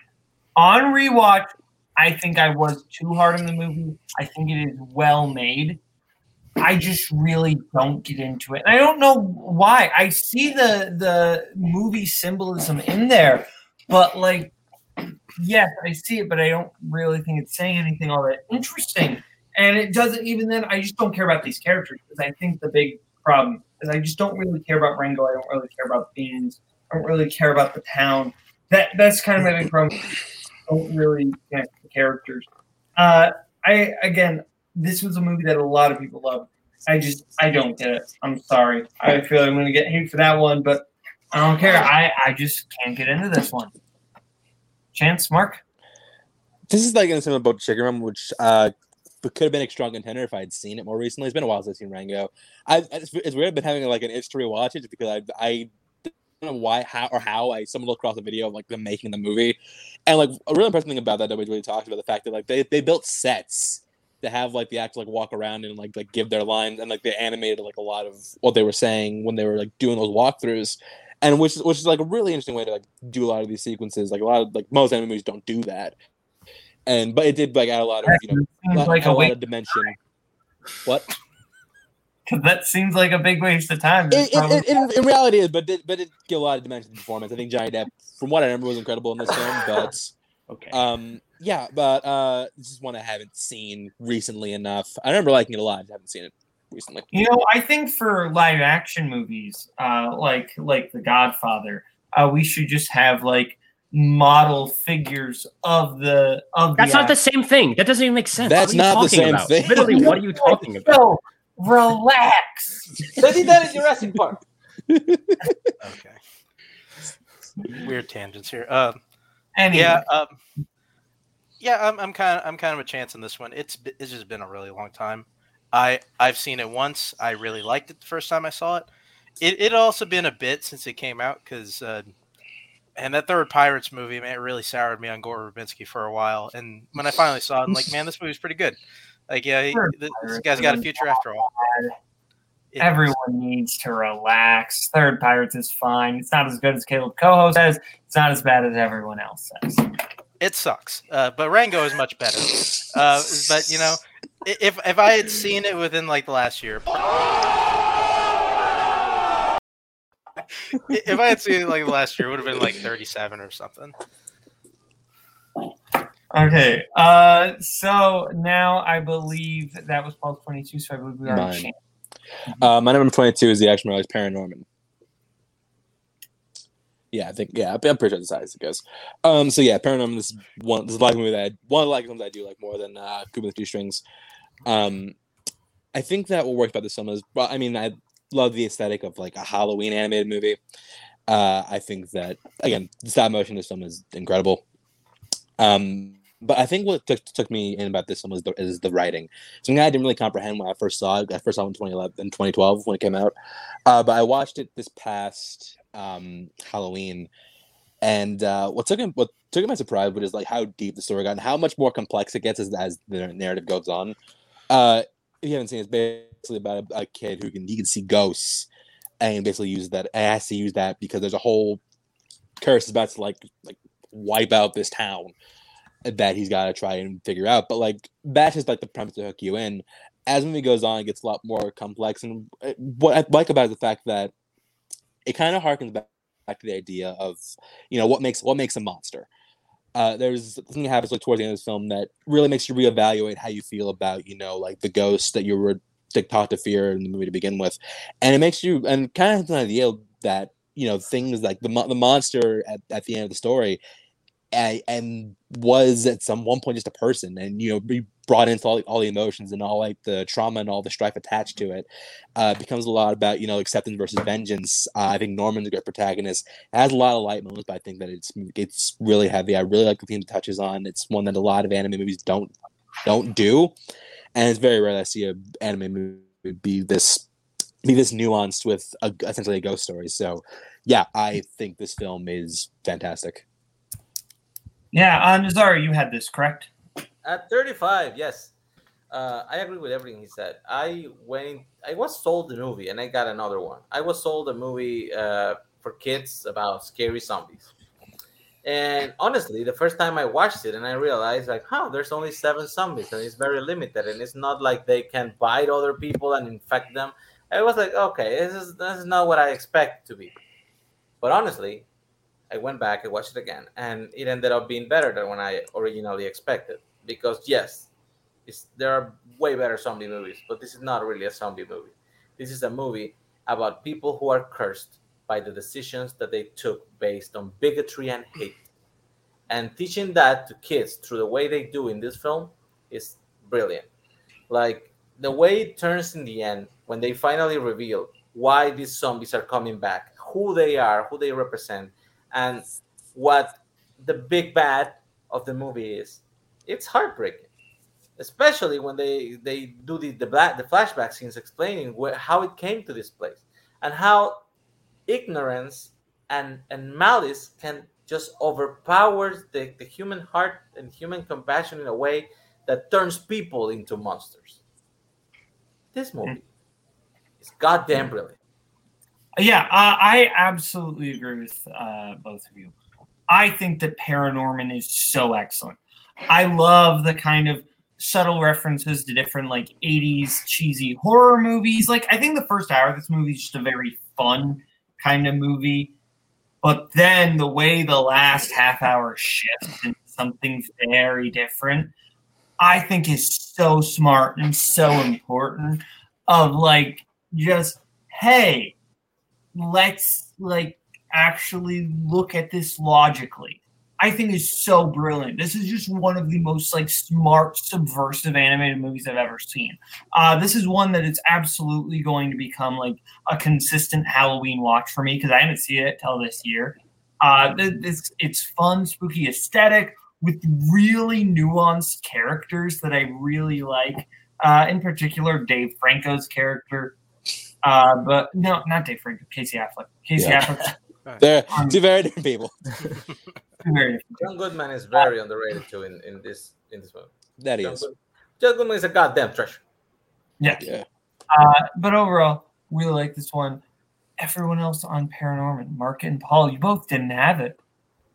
Yeah, Why? honestly, I saw this in theaters and I remember like nothing about it. And it's something I was sort of thinking about rewatching for this list, just didn't end up rewatching it. But I couldn't tell you like almost anything about it. So I really don't think I would have anything interesting to say at all. I just like don't really remember it. So I should rewatch it. The way that Nazar describes it makes me want to watch it like tonight. Kind of the same because I honestly blind bought this movie and I own it, and I honestly hadn't seen it since whenever I watched it, and I like my nephew like just kind of put it on for some reason, and I just kind of remember watching bits in the background like shit, this is not the movie that I remember watching. Like it just like it still had been so long, so I couldn't put it on for like that reason, just because like I don't really remember it that well either. But yeah, I mean it's a really weird movie that just kind of hits you out of nowhere. Yeah. So now we will go to March 22. Okay, let's see if this one pops up. My 22 is Spider-Man Into the Spider-Verse. Yes, for right now. It's for later. I'm later. Okay. Later. Yeah. I had a feeling. It's my 22 too, so. Okay. Correct, Paul, for his 21. My 21 is the movie I watch every Christmas. My number 21 is Tokyo Godfathers. This is another movie from Satoshi Kon, and it's about these three homeless people who in Tokyo find this baby and go on a quest to try and return the baby to its original family. And this is truly, I think, one of the most empathetic animated movies ever made. I think the way that it treats its main characters and doesn't demean them or try to make you feel sympathy for them in any kind of cheap way, but just shows the way that they live their lives. I think this is like one of the only movies I've ever seen that has trans representation, which is, I think, is a really powerful and an important thing to have, especially in 2003. But I think, they did a wonderful restoration of this for the Blu-ray release, and it looks amazing, especially I think now once they cleaned everything up. But this is a wonderful, delightful movie that I just think is so powerfully about people connecting to each other in unlikely families, and families being the people that you spend your life and time with, not necessarily the people who you were born to or whatever. And that stuff is really powerful. I think the way that certain people treat their families differently than others is really powerful. And then the way that some people, are willing to help out others that they don't know for no real reason. And it's just this journey of these three people kind of finding each other and then coming apart. But then there are still these ties that bring them back together. And it's just, again, it's a simple way to do that, right? It's this baby and they're going on this trek to bring it back. And the lengths that they go to try and get this baby back to its original family, it's a baby they don't really have any reason to care about. is the reason this is so powerful. I think it's set on Christmas Eve. It's like a great visual setting. Tokyo and Christmas is not something that you see a lot, I think, in movies, but it looks gorgeous. And I think every kind of frame and moment of this movie really touches me in a special way. Like I said, I watch it every Christmas. I think it's a wonderful holiday movie and a great animated movie overall. Yeah, I watched this on your recommendation back in December, and I liked it, didn't love it. I want to give it another shot. I didn't have time to give another shot for this, but overall, I remember liking it. I really liked like the last 20 minutes of the film, because I think that's where you really I love movies where like they're about finding families in groups that are not your family, essentially, and those family dynamics and not non-family situations. I really like those. Overall, the film just story-wise went in a couple different tangents that didn't quite work for me, but I still think it's excellently made. So yeah, Jack, come on. Has anyone else seen Tokyo Godfather? That's Zach, by the way. Just I don't know if you know that. That's Zach Ford. That's Zach Ford. Oh, Yeah, that's what he used to be called when he was in school. Kid used to call him that. But yeah, anyway. I've seen it, and I agree. I actually think it's a little thing of tone for me. I also haven't seen it in like 15 years, so maybe I don't know if I'm remembering right. But there's a very separate tone at the beginning when they're trying to just like the extra lengths that Paul mentioned about trying to get this baby where it's supposed to be, versus the last part of the movie where they reveal how that baby got to them, and basically how they managed to, find out who their parents are. And there's an extra reveal involving the police about one of the characters that I actually find very touching. So I feel like the movie overall is actually solid. It's very good.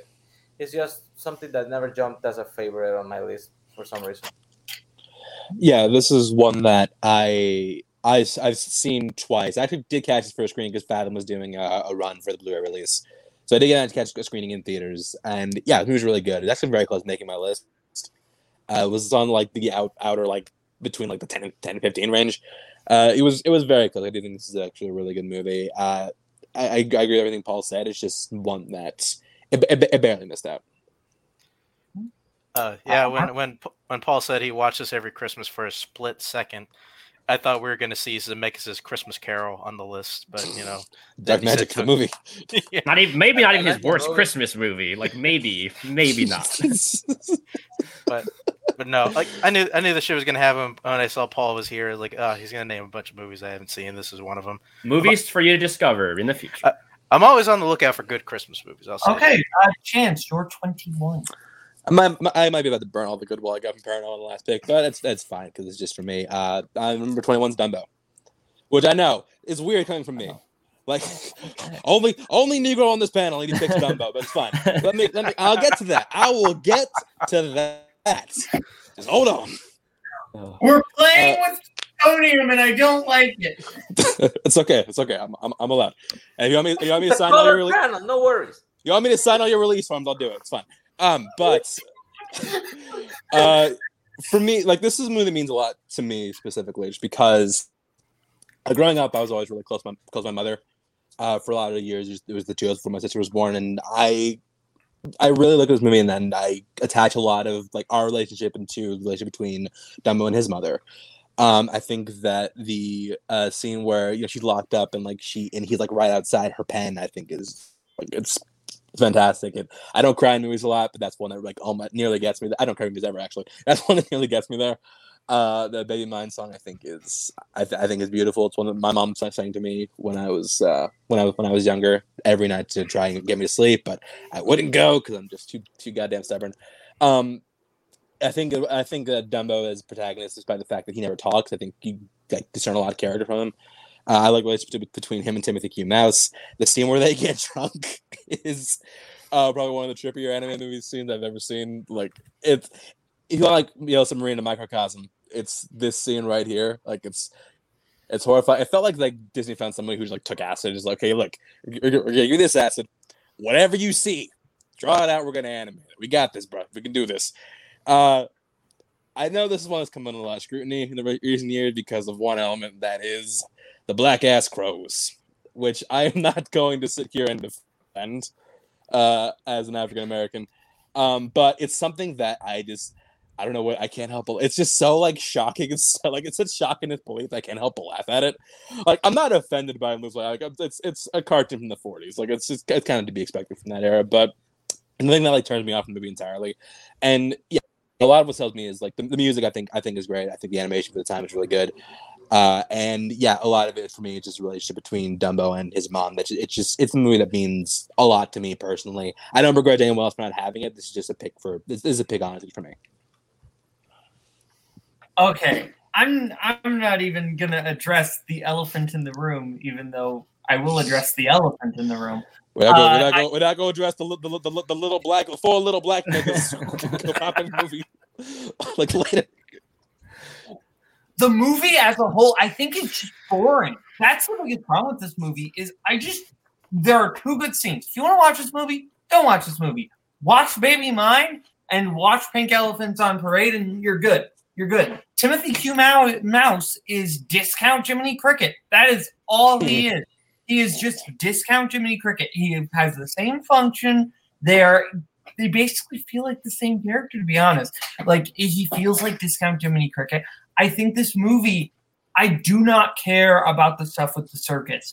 I do not care about basically most of what happens in this movie with the beginning. That little red-haired kid is punchable. But overall, I mean, he's kind of supposed to be. So yeah, I'm not saying that that's a bad thing against the movie, but this movie is just boring and forgettable. Not a whole lot of happens, and yeah, it feels like this film could have been a 10-minute short. To be honest, like I feel like, or you could have packaged this, like put this where like Bongo was in Fun and Fancy Free. And honestly, works about the same, to be honest. This movie's, yeah, it's bad. I'm sorry, it's bad. It's fun. Again, it's one that I know. You know what? The vast minority on. Tim Burton one is better. Tim Burton one is better. Okay. Hey, but it's better. It's Tim Burton one's not great, but it is slightly better. Everyone else on Dumbo. Tim Burton basically did Dumbo and Dumbo 1.5 together as one movie. And did, actually. It worked. I don't hate Dumbo. I actually find that for little kids with a more simple structure, it works well. The pink elephant scene, everybody remembers it, but it's not that great. It's visually appealing for like the first 2 minutes, but it goes on for too long. But yeah, the message on the background with the mother and how she fights for him over everything else, and how he has to see her locked up like the way she is, and he cries outside her locked thing. It's kind of beautiful. The ending when they finally get reunited, it's sweet, but I think it's undersold. Like they needed a bigger emotional payoff for the gut punch that they give you first. And I love Casey Jr. It's a fun little train. The crows are the crows. I was a kid and I didn't know about racism. I thought they were funny. Now, not so much.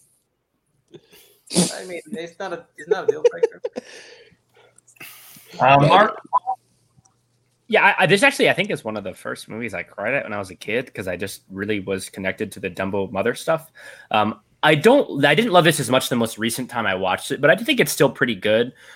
I do think thinking this movie is like super boring and then thinking other movies are like hilarious and great says something about attention span that I think is interesting.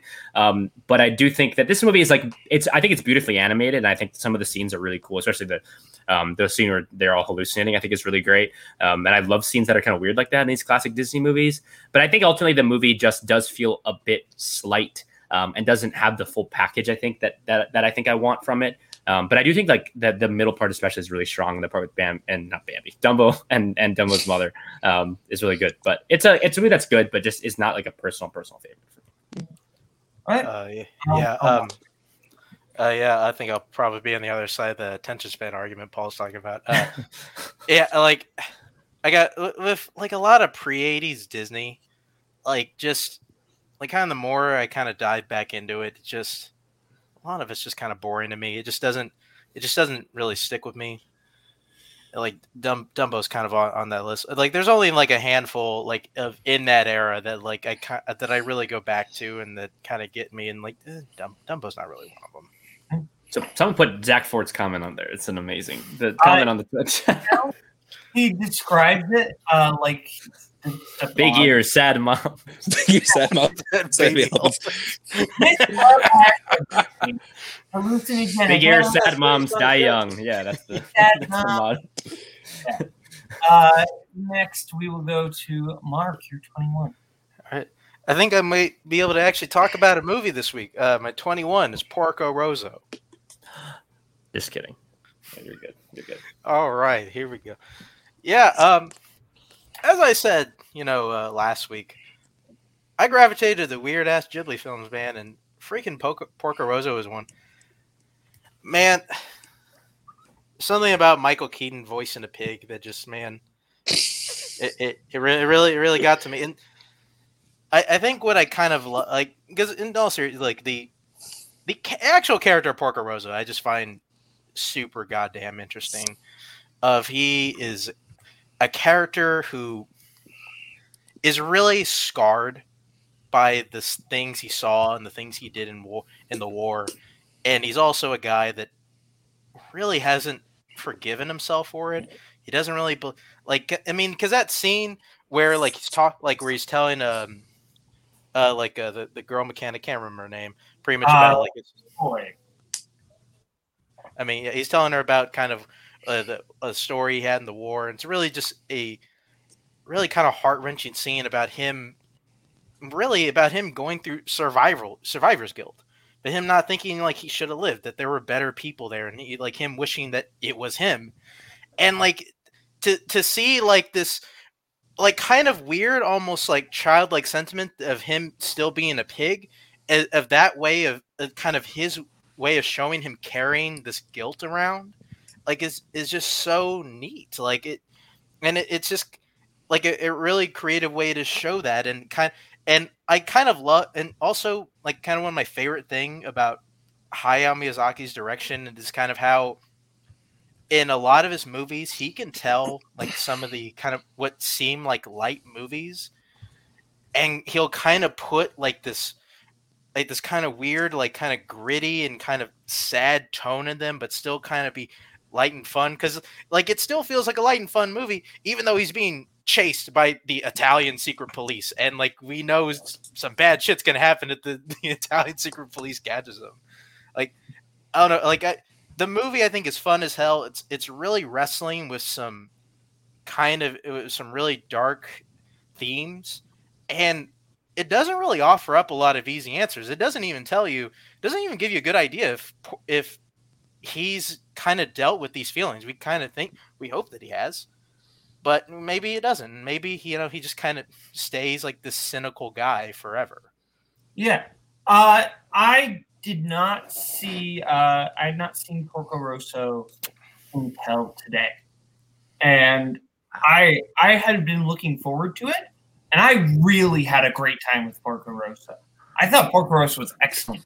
I think it comes down to that character. That character is really fascinating and really charming isn't the correct word, but really endearing. You do care so much about him, and he's very funny, even though he is a bit of a curmudgeon. And I think that's Keaton. Keaton is just able to navigate that so well with the voice performance. But this movie does get a little heavy, which is weird for a movie where your main character is a talking pig man. Yeah. But it gets really heavy at points, and then it alleviates it. But I think this film really kind of navigates that line. A lot of the dog fights are great, particularly the ending one that is the competition. That one's great. That kind of turns into not being a dog fight in a really clever twist. Overall, I think the film was quite good. I love Ghibli, so of the Ghiblis I've seen, it's not like top tier, but it's real solid. So yeah, everyone else on Porco Rosso? I haven't seen. This is one of the Jibbos I haven't seen, so can't talk about it. You're muted. Oh, sorry, you're muted. I actually have seen Porco Rosso, but Ghibli has so many good movies, and especially Hayao Miyazaki, that if I just started putting everything that was good on this list, probably would not leave space for other stuff. So I had to make choices. Choices were made. Yeah, I mean, I'd rather be a pig than a fascist too, Porco Rosso. I relate. No, I mean, I think that when I was building this list, I might have tried a little too hard to vary it. You know, I think in reality, this might be one of my top 40 animated movies, honestly. I do love this movie a lot. Again, it does have a lot of darkness. Like, this is a movie about like how going off to war can cause people to like feel detached from society. And you see the self-hatred with Porco Rosso, where it's like this woman who's clearly interested in him, but he's not willing to acknowledge the fact that she's interested and cares about him, right? Like, he totally ignores it. He pretends like, she's just doing this, out of courtesy or whatever. And the moment where she compliments him and you see his kind of face change, I think is really interesting near the end of the movie. That's such a fascinating moment of like, that's what his inner self kind of reflects onto his outer self. But I think this is a great, terrific movie that's, again, about like kind of the horrors of war and how people deal with it, but also like how sometimes people can like come through difficult circumstances and just be a solid, good person and still help other people and still not become evil in and of themselves. And I think that stuff is really beautiful. I love how kind of quiet this movie is. It's not overpowering you with score and lots of dialogue, and it doesn't have to be doing something all the time. It kind of just lets you sit in a lot of the moods, and with him flying. I love his hangout inside of that big cave where he's just on the beach. And he's got this kind of tent. He's got this lawn chair set up and all that stuff. That stuff is terrific. And this movie rules. Like, what else can I say? It's not one of my like favorite Miyazaki's, of course, but it's one that it's one of the first ones I saw. And it's one that I love a lot.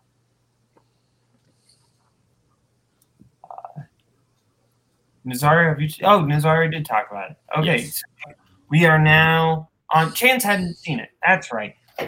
So now we are on Nazario's 21. Nazario, take us home. My number 21 is 2010's How to Train Your Dragon. It was my 36. That was my 32. Okay, I think it ends here. It ends here. Okay. How to Train Your Dragon. It's the best trilogy of films that DreamWorks Animation has made. Like in the movies that they have made series from, this is the best series. Everyone has the same reaction. They're like, maybe. It's not even close. But I'm always been a guy who likes the beginnings more than the endings of stories. And most of the times, the ending always kind of disappoint a bit.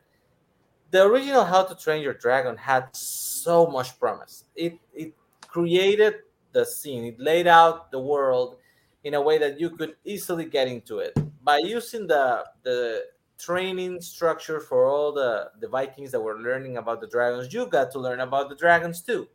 So when the sequels came and you get more of the payoff of the action part, where you don't need to explain why this dragon behaves this way, why this two-headed dragon can do this thing that the other one can, you get all that from the original. And the relationship itself between Hiccup and Toothless, it's done in such a way that it basically earns all the goodwill that you carry on through the whole franchise. I love Toothless' design. He's basically Stitch with a dragon. It's cuddly, yet menacing when it has to be. Jay Baruchel is fine as Hiccup. I kind of like him better as it went along. I didn't like it at the very, very beginning, but I know where it comes from. And the way he connects with Toothless, and the thing I think sometimes gets not that mentioned on it or like not given a priority is the fact that he was the one who injured Toothless. He made him disabled. He basically took away the freedom he had, and he tried to give it back, but it only could be done halfway, at least in this movie, where he needed him to work together so he could fly again. And the way it reflects kind of as a mirror by the ending of the movie when Hiccup himself becomes disabled after the fight with the red nightmare. I forgot the name of the big one. Yeah, I think you're right. It's it's this thing like, yes, we are not whole yet, together we make whole. The way they establish the other characters, and everybody's really funny. I actually enjoyed Gerald Butler a lot in this movie as Stoic, because I honestly generally don't like Gerald Butler, but I really like the way he chose to perform in this movie, because you can understand he comes from a place of fear where he already lost the woman he loved to these dragon fights, and he just doesn't want to lose his kid. It's a lovely film. I think sadly it's the top of the series for me. People argue the sequel is better. I don't agree, but it's a lovely film. Chance, you had this at 32. Yeah, I agree with a lot of what Nazario said, except for maybe this being the best DreamWorks trilogy. It's debatable, but I think this film stands as the best of the How to Train Your Dragon films. I think that because I think it has the underdog factor. You have like Hiccup, who is just like totally inept at doing anything. Like his boy can't do anything, right? But then you bring in this dragon who he handicaps. He's at the Tanya Hardings him, except he helps him get better. Yeah, I think that the relationship between the two of them, I think, is like the boy and his dog bond. That it's just so strong about the fact that like so much of it unspoken, and was done through looks. Toodles, I think, is great. I think that the progression of the character is better in this film than I like it better in this film than in the other two sequels. And I also think that someone who I really love as a friend is Craig Ferguson. Anytime he pops up in one of these movies, I think he's always like bring a lot of heart, bring a lot of laughs. So yeah, this is one. I also think the flying scenes are done spectacularly in this movie, and the series on the whole. But yeah, I think for the complete package, I think that I always go to the first How to Train Your Dragon. Mark, you have this at 36. Yeah, I mean, the way the way Chance talks about it, not being the best trilogy. Are you gonna surprise us with 3 Madagascar films? Coming up on the list. Like, is that shit gonna happen? Stay tuned. but no, yeah, this is going back and rewatching them. This one became my favorite of the 3. To be completely honest, I still really like 2 and 3 a lot. I think they're pretty good sequels, and they round out a really good trilogy. I think this first one, like, because I think everybody kind of touched on it a lot. The world building that's done in this one is freaking awesome, and it really does so much heavy lifting for those second and third movies, and they are just kind of let to be kind of like these fun rides. Where the first one, I think, does so much work as far as the world, as far as the characters. It really builds everybody up really nicely. It kind of lets us know like who everybody is and kind of the difficulties that they would have like along in the series. The score is amazing. I was kind of lukewarm on it the first time I saw it, and like, man, it is maybe one of the best of the decade. It is so freaking good. And yeah, and I like how, like, especially the end, freaking guy loses his leg. Mm-hmm. And it kind of has like this it kind of doesn't have like the super rosy ending. And I kind of like that about it, and it's a real precursor for the rest of the series.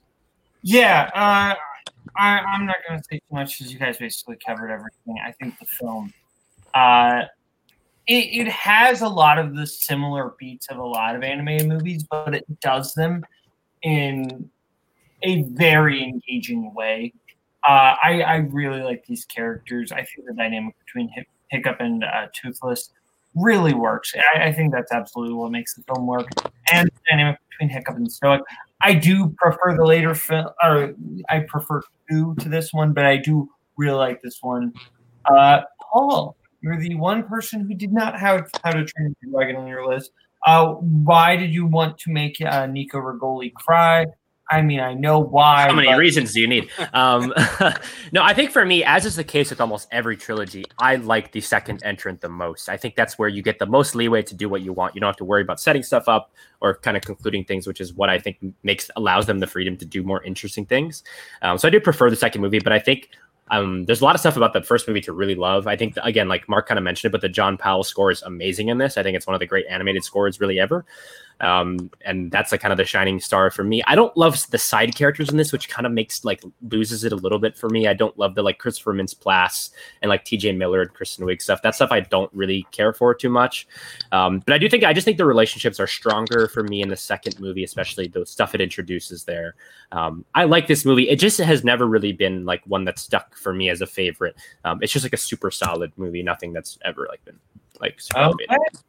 And with that, that does conclude the list. So now it's time to give out grades. In last place for 2 weeks in a row. And Ellison, you were doing all right. You were doing all right. Like, shut the fuck up, Bob. Move on. Like a little bit.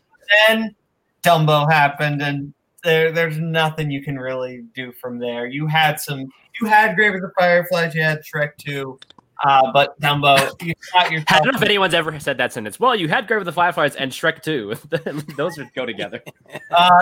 In third place, dropping quite a bit because he won last week with C+, Paul Oyama. Maybe you watch the movies, motherfucker.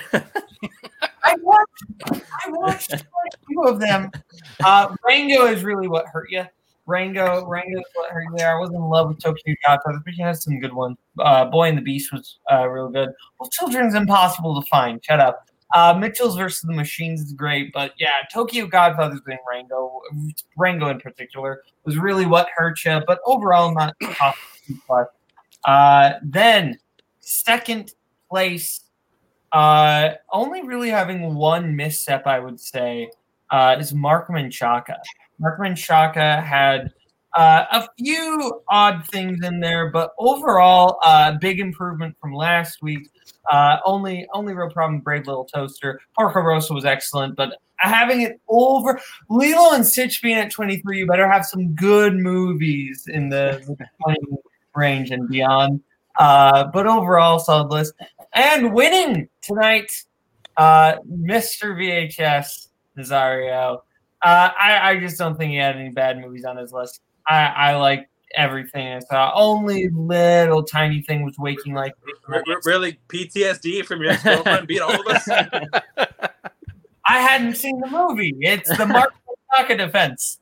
Give me a movie I won't watch that's bad. But yeah, I think that's the list of one. Spider-Man, How to Train Your Dragon, just excellent. So that does conclude our show tonight. So thank you to Paul, thank you to Chance, thank you to Mark, thank you to Nazario. Tune in next week to see if things change or if things stay the same. My list is going to get weird next week. Let's go. It is. So thank you to everyone. I'm Caleb Boatman. This sucks. I know it was you, Fredo. You broke my heart. You're not going to intimidate me. I'm entitled to my opinion. Now what will it be? Death or exile? You're hopeless. You're a hopeless mental case. You better lawyer up, asshole. Because I'm not coming back for 30%. I'm coming back for everything. Normally, I would say Auf Wiedersehen. But since what Auf Wiedersehen actually means is till I see you again, and since I never wish to see you again, to you, sir, I say goodbye.